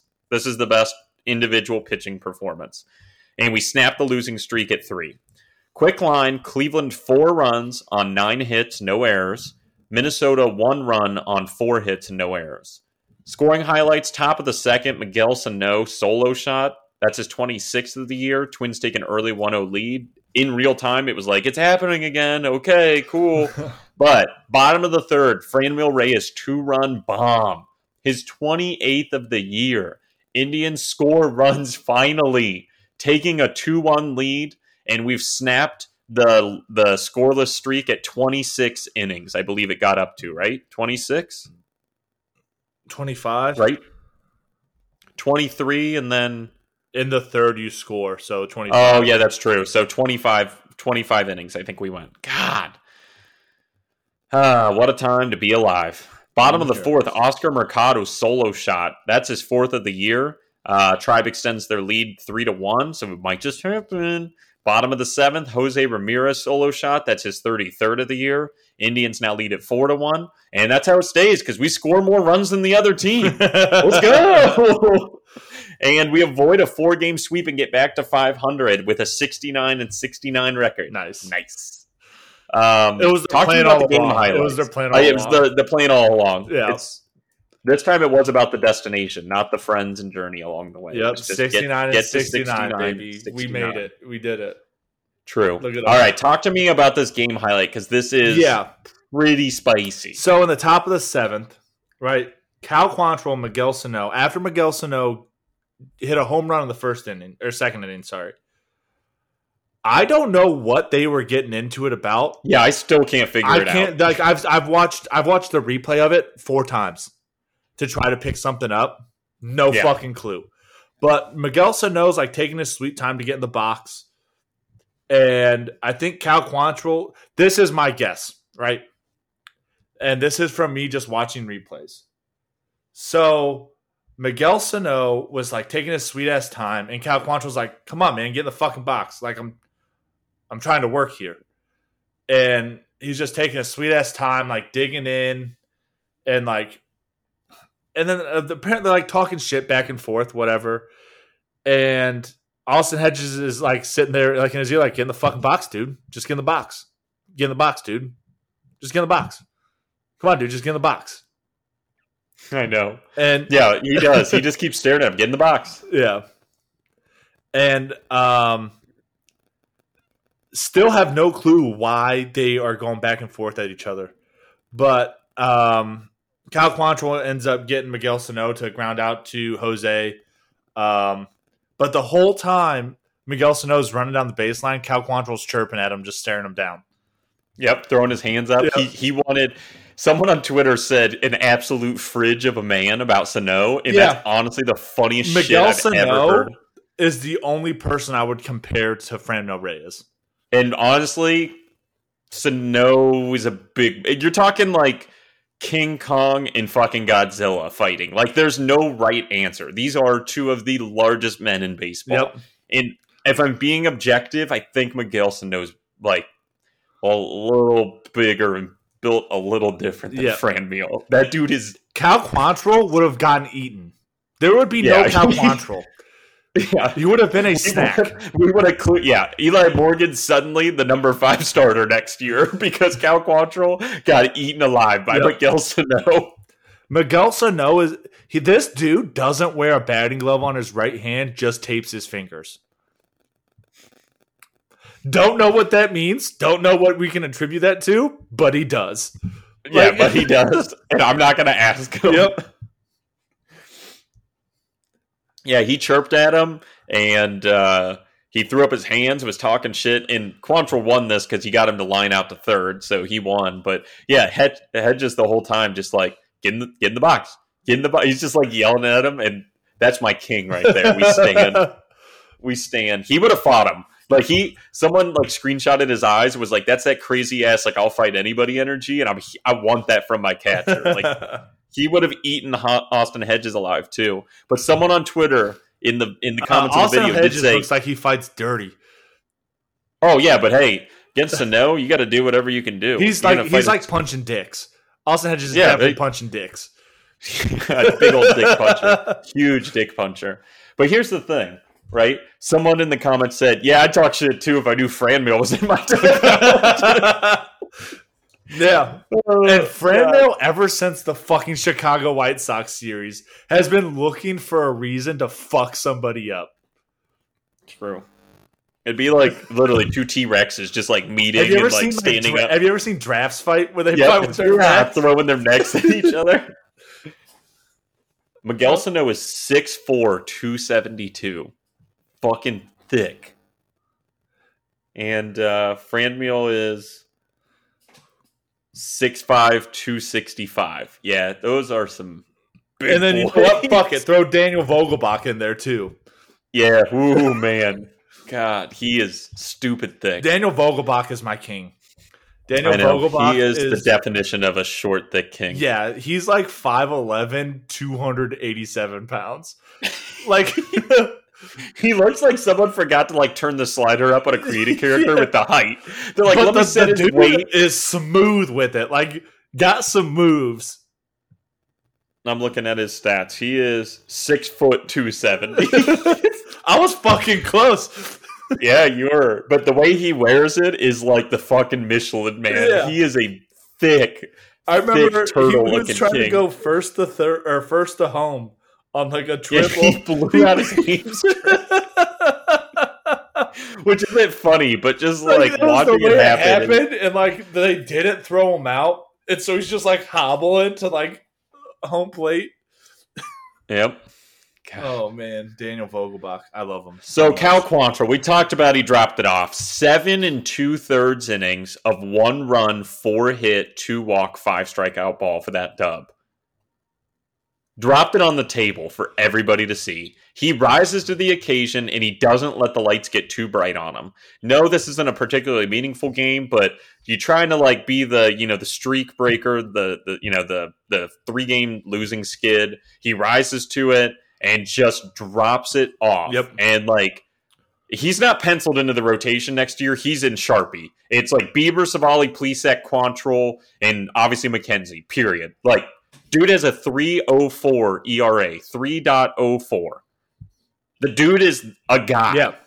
Like, this is what he was supposed to be when he was sent over. We talked about, like, this guy projects to be a 3rd, 4th starter. Then you you sprinkle a little bit of that fucking Cleveland pitching factory magic on it, and how's the number 2 spot? Look. So, just what a guy. So, because he drops it off, bullpen only needs to give you an inning and a third, and they come in and give you an inning and a third of perfect baseball. I am going to say this, right? And I think this is... We're going to have to trade one or two of these starting pitchers to get some left-handed arms.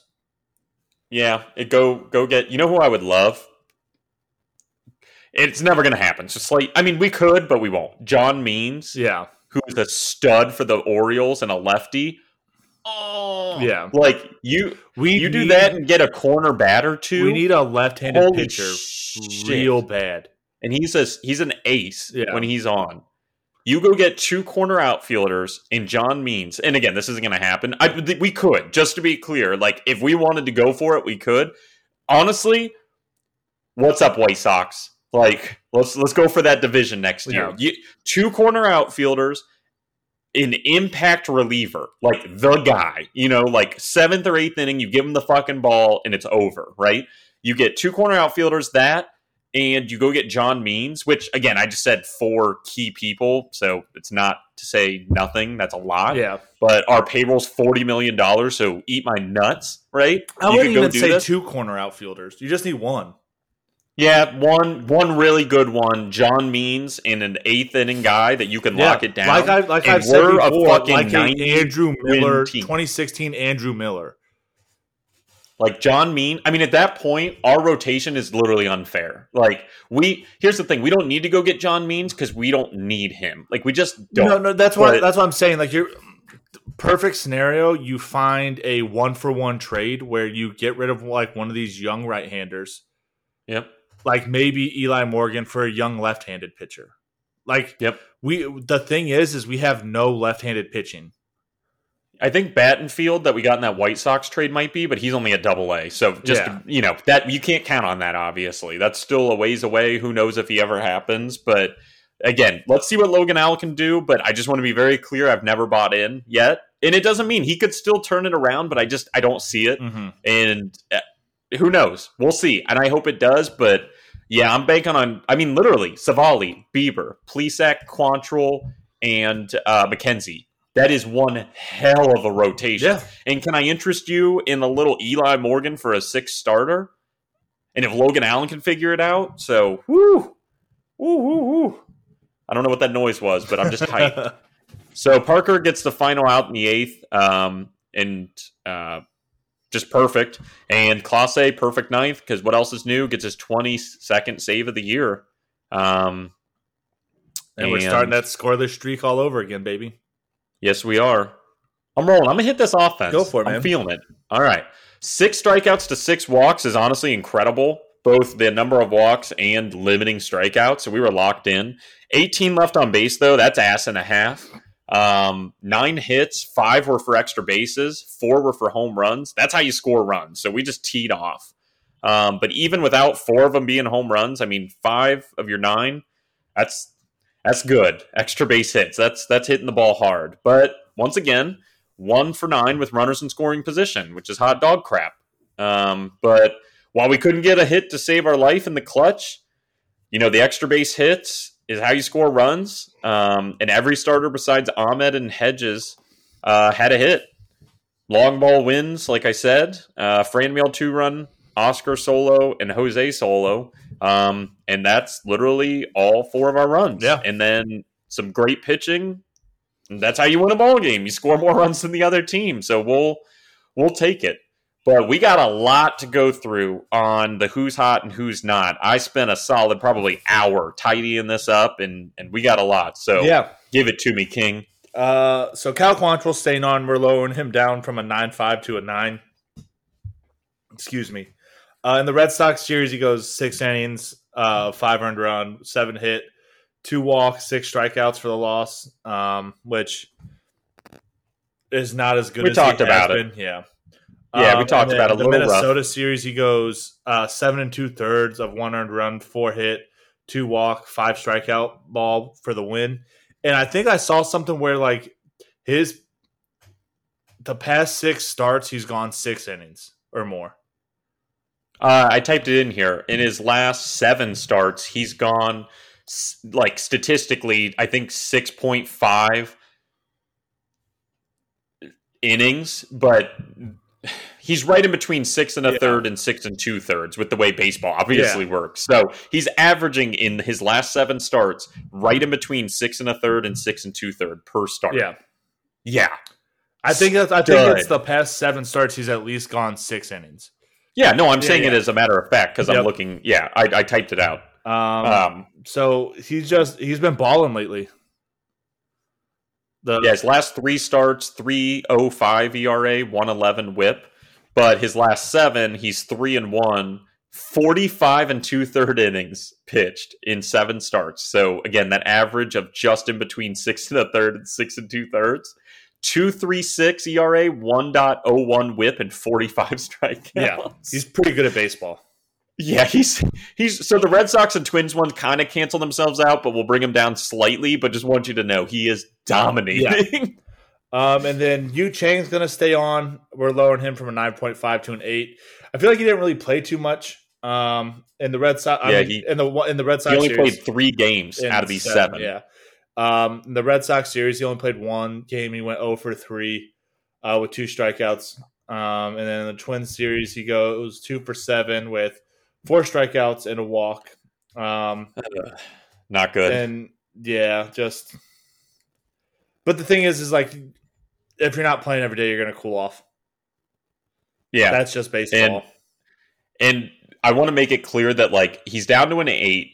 It's just tough to play that way and stay hot. So there will be a quick hook on him because while he's been hot for some time, the crazy stats to get him on and not being an everyday player are why he got on. So there's a quick hook to him. So if he doesn't start popping off, he's going to be off. But the only reason he's on still is 1, because he was playing Barry Bonds level baseball. And he went 2 for 10 with 6 strikeouts and 1 walk. But his last 7 games trailing, he still has over a 1 OPS. Yep. That's how dominant he was. So he's on for now, but if he has any kind of just mess, then we're going to pull him off. We got a lot of people on this list, and just it was fun while it lasted, and that's that. This one's per your request. Yep. And then Emmanuel Clase is staying on. He's going up to a 9.6, baby. You have to slowly turn in that dial. Because holy fucking shit. In the Red Sox series, he has a save. Gives you 1 1/3 of 1 hit, no earned run ball. And in the Twins series, he gives you a save of 1 inning, no hit, no earned run ball. I love that 4-out save. Yeah. I love that. Just absolute, utter domination. Yep.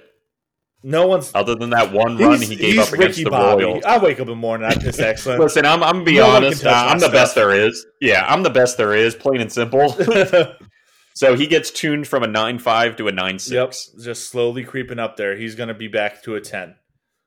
Ooh, okay. Well, he was never there. Well, so we did say that, like, in timing, he would have been. He reached a 10 at some point. Yeah. But we have yet to see somebody. Yeah. He could do it. He keeps it up. We're putting Miles Straw on. He's at an 8.25. And this is a little sneaky one. He is. He is sneaky one. I saw this stats, and I'm like, okay. Yeah. He is I'm going to do this. He is 1 for 7 in the Red Sox series with 2 runs, 1 RBI, 2 walks, 3 strikeouts, and 1 stolen base because he's so fast. Yeah, he's so fast. And then, so not a great series, but yeah. And then in the Twins series, he goes 6 for 12 with a run, no RBIs, 3 walks, 3 strikeouts, and a stolen base. 6 for 12. Yep. And he was on base 9 of 15. And then if you look at the walks. Yeah. And the last 7 games, he's batting .346 with a .500 OBP, a .348 slugging, and a .848 OPS. From your leadoff hitter. Kind of real good. He's swinging that pool noodle, but your leadoff hitter has a .500 on base. First of all, holy shit. Is batting .348. Yeah, his slugging is .348 because he's just swinging a pool noodle, but he's doing his 500 job. 500 on base, and he still has an .848 OPS, so, like, whatever. Like, you're not going to hear me complain. So he had not a good Red Sox series, but then just torched the Twins series. If you're Miles Straw, right? I'm trying to hit singles. Yep. You have Ahmed. He had a 300. You have Ahmed, who's one of the hottest hitters in baseball right now. Jose, who's always dangerous, and Franmil, who can just fucking Ahmed. Yeah. That's what I said. Franmil, who can just do it. That's what I said. Ahmed, who's one of the hottest hitters in baseball right now. No, I said was. Oh, wait till we get to him. Yeah. But in theory, that Miles Straw doing his job, not to discount it. Like, that's even in the 1 for 7 against the Red Sox, he still technically with the walks had a .300 OBP. Not great, but he's still serviceable. But 500 OBP. So he's on at an 8.25. So he went 7 for 19 in the past 2 series. I'll take that. 10 times out of 10. Yep. 7 for 19 with 5 walks. So 12 for 24. So, 500, obviously. Yeah. Just damn. Jose's on. He's at an 8.75. The Red Sox series, he goes 4 for 8 with 2 runs, 2 RBIs, a home run, 2 walks, 1 strikeout, and a stolen base. He's so good. And then he's just so, like, consistent. Yep. And when he's on. In the Twins series, he goes 3 for 12 with 2 runs, an RBI, a home run, 3 walks, a strikeout, and a stolen base. Which is just great. Eat it up. Eat it up. He just cranks out stats. And then for the last 7 games, batting .304 with a .429 OBP, a .609 slugging, and a 1.038 OPS. Elite. Yeah. His OPS right now on the whole year, I think, is 899. Like, come on, King. Like, give me that 9. Come on, get it over 9. Yeah. And then Franmil Reyes. This is the tale of two cities slightly. Yeah. Sorry to cut you off. You want to just go ahead and you want to say it then? No, you can. I just like it's just like funny. In Boston, he goes 6 for 10 with 3 runs, 5 RBIs, 2 home runs, a walk, and 2 strikeouts. Paul, is that good? Fucking, I said, Poppy, can he play? Yeah, can he play? I said, can he play? In the Twins series, he goes 2 for 13 with 2 runs, 4 RBIs, 2 home runs, 2 walks, and 5 strikeouts. Which, look, isn't great, right? 2 for 13, that's where it's like not good. With 5 strikeouts. But both his hits were home runs. Yeah, but he's 8 for 23 with 5 runs, 9 RBIs, 4 home runs, 3 walks, and 7 strikeouts. So, yeah, the Twins, he really fell off, but when he hits it, the boy hits the ball. In the last 7 games, he's batting .348 with a .423 OBP, a .913 slugging, a 1.336 OPS, a .913 slugging. Slugging again. We're Jose's OPS right now is just barely, is just barely over that. His slugging. That's what happens when you do hit the ball, and all it does is go out of the ballpark. He had four home runs at bats, and then he had what, 1 or 2 doubles? So yeah, that's why his slugging is just nuts. So something to watch is overall, just in the Twins series, right? 2 for 13, 5 strikeouts. Ugh. But when you look at the whole picture, so his ups are up and his downs are down, but just keep hitting the ball. We talked about this. Was it last episode, or it might have been like in the group chat, or like we were texting about it.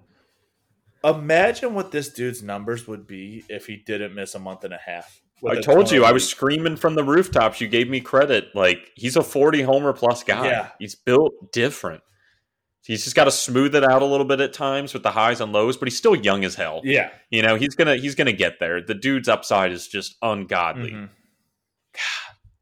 And then I got Ahmed, though, because I was surprised by this. So we're taking him off. So Franmil's a 9 because I wanted to go a little lower, and I'm like, you just can't. Not with the 1-3.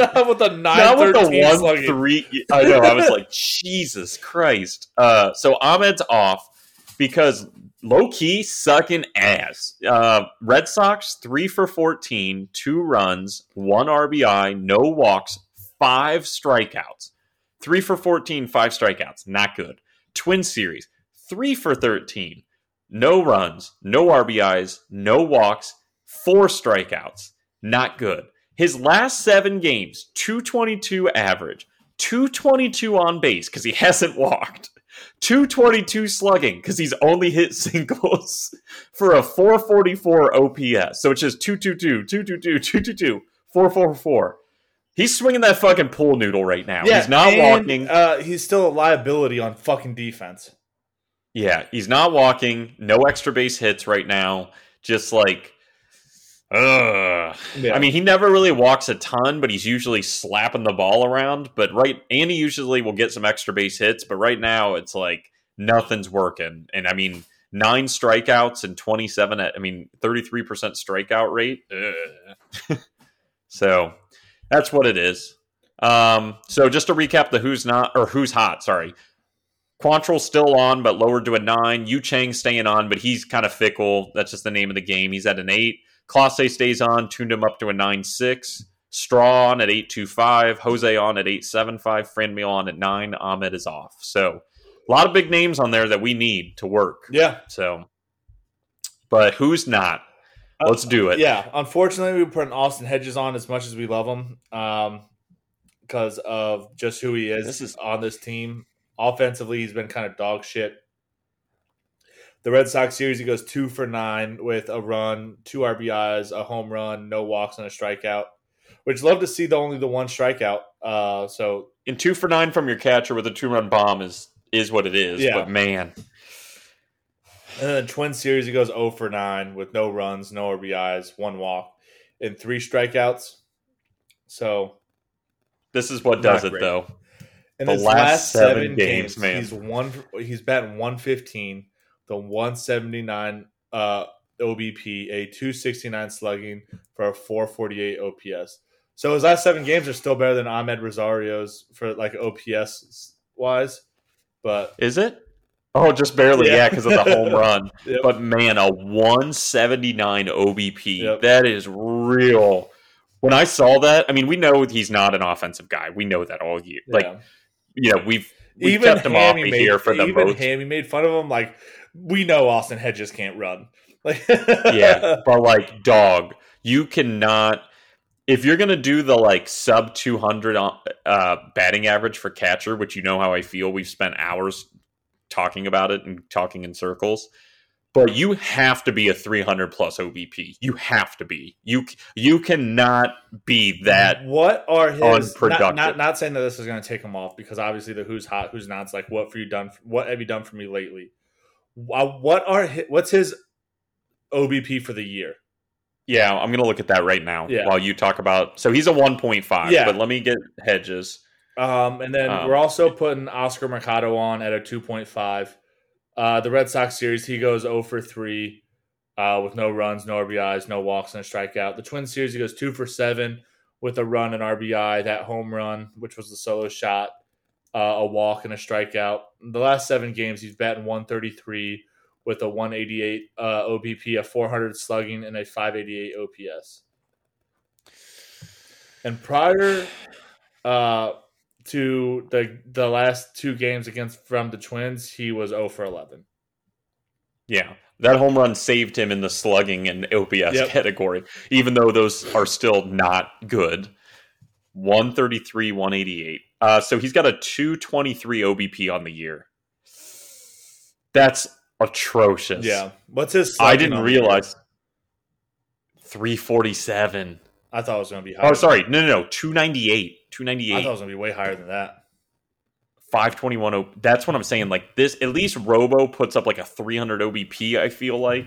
I mean, I love Hedges as a person, but I guess I just let him cruise because there's just other stuff to pay attention to, and I just kind of wrote him off of like, it is what it is, but that's just unacceptable. Yeah. Like, that is unacceptable. That is really fucking bad. He should have been on here a while ago. I guess my thought process is he does so much more for this team than just like, yeah, he's an offensive liability right now, and that's why he's our 9-hole hitter. But he does so much more for this team than just that. You know what I mean? No, I agree, but at least Robo has like that 300 OBP, you know? It's just like, dog, you can't be doing whatever I just said. Like, that I don't care what you're doing. Like, that you cannot. That is so far below league average of every catcher. I mean, that even if you give someone the benefit of the doubt of like, I'm expecting, it's kind of like the sign, holy shit, our expectations were low, but holy fuck. Like, that is, even when you think about an unproductive catcher, that is just like bottom barrel stats. Like, I guess Robo only had a. But then again, it's the same argument that we've had that there's no stats to value someone's defense, right? Like, yeah, there are some rough ones, but I get it. Like, it's a quarterback. You can't. Exactly. It's tough. You can't. So we're putting so much emphasis on offensive stats because that's all we can measure, because it's what's easiest to measure. There's no good way to measure defensive stats. Yeah, right? It gets real janky real fast. So that's where it comes down to eyeball test. And like, there are players that are just defensive wizards. Yeah. And like, and I'm with you, and that's important, but I can write off that you're not going to be an offensive powerhouse. That's fine. You can be bad, but like this is so much beyond that. Like, somebody will give you better stats than this while giving you close to the same defense. Like, pretty close. Where? But somewhere it's there. Dude, this is you're underweighing how where in bad our system those stats right are. now is there someone that can give you that defense that Roberto Perez or Austin Hedges? I'm talking just about Hedges right now. I'm talking just about Hedges. Okay, so and I like him. He's grown on me. Who, but like, who in our system right now can give you this level of defense with offensive production at a major league level? I don't know. You could go buy someone in the offseason for like a nickel. We've already proved that we're not going to go buy anyone. Like, we talk about it. The Cleveland Indians aren't going to buy anybody. I'm just saying it wouldn't even cost you hardly anything to They're like not get going to somebody. buy anyone anyway. Like that. I'm going to believe that the Cleveland Guardians will change it, but I'm not saying we dump them off the team. I'm just saying we got to hold them accountable. Like, that is absolutely unacceptable. I'm sure the team does hold him accountable. Like, at the end of the day, he's a professional baseball player, and no one's harder on himself than he is. So I'm sure that he is held accountable. Yeah. But, yeah. And he's floated under the radar on it just because it's just tough with catchers. But, yeah, I had to come for that body a little bit. And I like him. I'm actually probably near my highest on him, but I just went under the radar that, Jesus Christ. Yeah. So I'm going to take this. So we talked about Mercado. I'm going to take this Zimmer one because I've been waiting for this all day. So he's going on at a 1. He's going to be the lowest person on this list, okay? The Red Sox series, he goes 2 for 14 with 1 run, 2 RBIs, no walks, and 7 strikeouts, okay?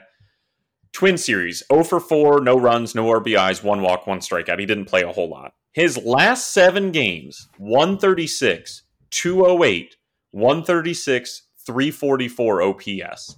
He's 3 for 22 with 10 strikeouts. His last 15 games, 200, 293, 280 slugging, 573 OPS, 10 for 50 with 24 strikeouts and only 5 walks. That's atrocious. Last 30 games, 230, 313. OBP's getting a little better. 380 slugging, 693 OPS. So getting closer, but still below league average in every stat there. 23 for 100 with 40 strikeouts and 10 walks. Holy fuck. This is what I'm talking about. Not to be like, he is not the starting right fielder. I want him to be. So why is he lower than shit? Why is he lower than Mercado and Hedges? Because he's striking out at a 50% clip over his last 50 at bats. This is like Owen Miller back in fucking May. So why are we taking everyone else's stats back that far? Because if we're going back, the last 7 games, right? He's doing better than Mercado and Hedges both. That's fair. That's fair. He's striking out at literally a 50% clip. And I'll go back on him. I did this just for the purpose of I want him to put a whole season together and show it to me. But like it's been bad lately. Like that if he's going to hit 230, 313, 380, 693, it cannot be with a 40% strikeout. Like you cannot. So here's the thing. What's the difference? Like, yeah, you can't. I understand what you're saying, right? But if you're batting 230 with a 313 OBP, a 380 slugging, a 693 OPS, yes, that's below average, right? That's more serviceable. I recognize that. What's the difference between if we're just taking numbers into the count of it, right? Just taking numbers, right? Yeah. What's the difference between 40 strikeouts and 40 groundouts? That your average, just based on probability, would be higher than strikeouts, but it's not.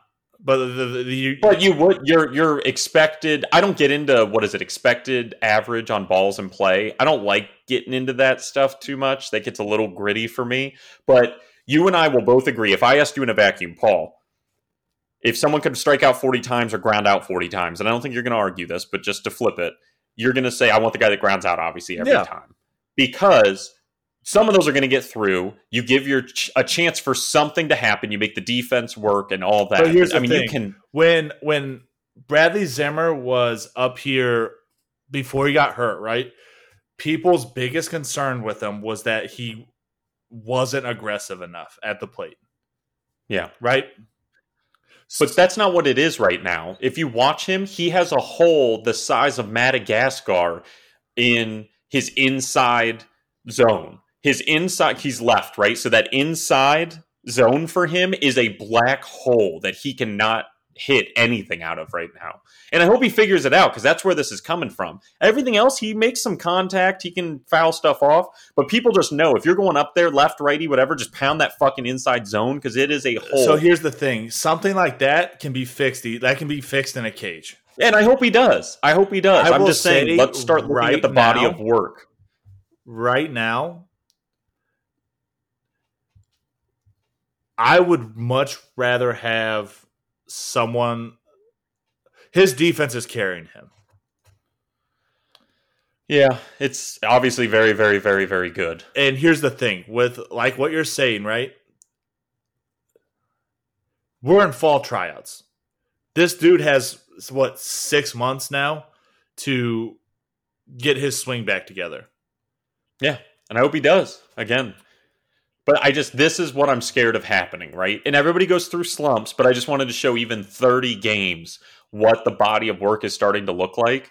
And we're going to disagree till the cows come home, and I hope he proves me wrong. But in my mind, he is someone you bring off the bench to play every third game, and you bring him in for elite defensive replacement in like the 7th inning and to steal bags. That's what I think his ultimate role is in this organization. I hope he proves me wrong. I hope he can hit 250 and keep it 325, 340 OBP and up, and I will be the happiest little boy in the entire world. I really will. Yeah, but I think that I really don't think he's there's that a guy. Fucking universe. Here's what's going to happen, though, right? Here's what's going to happen. If that does happen, he's not going to re-sign with us. He's going to get traded, and then he's going to go somewhere and be a fucking stud. Like how everyone else that comes from the Cleveland Indians organization is. I don't know about that. I like him, and I think there's some stuff in there, but he's just got to keep putting it together. He's just got to. Yeah, listen, I know it feels like insulting and like, and I know that's not what you want out of him, but having him off the bench would be nuts. Like, that still helps the team. Let him play every third game. So who's going to be our everyday right fielder? I don't know who that is yet. I'm just saying, like, ultimately, if pieces start falling into, like, a Nolan Jones plays right field, Josh Naylor comes back, and Bobby Bradley plays every day at first base, and Josh Naylor out there. This is expecting Josh Naylor's going to come back and be the same player that he's going to be. No, I know, exactly. There's a lot of ... I'm just saying, if you start stacking a complete team together to try and compete in the next year or two, right? Like, it wouldn't be a bad thing to have him play every third day or something in defensive replace, every other game in the 7th inning. You can still use him a ton. He'll get 400 at-bats, 350, and steal a bunch of bags. He'll play his thing. He's just a role player, I think, more than that guy. But what he does very well when he does it. So it's not to insult him. It's just, I hope he turns it on. It's just, man, I was shocked when I started digging into those numbers a little bit. I just think that if we were to go back further, right, just past 30 games, what would his numbers would be? You said past 30 games? Yeah, I'd have to dig into it some more. And I'm happy to do that for the next. He could very well be just in a big slump right now. Yeah. Well, and like I said, the 30 games start getting a little more, you can live with them, It's not great, but okay. You know what I mean? But beyond that... And for a while, when he was hitting, he was fucking hitting. Yeah. And that's why the OPS is 693, which is nothing to write home about, but, for a 230 average, he's clearly hitting a little something. Yeah. But, I mean, on the year still, he's only got a 238 average and a 690 OPS. So his entire year of work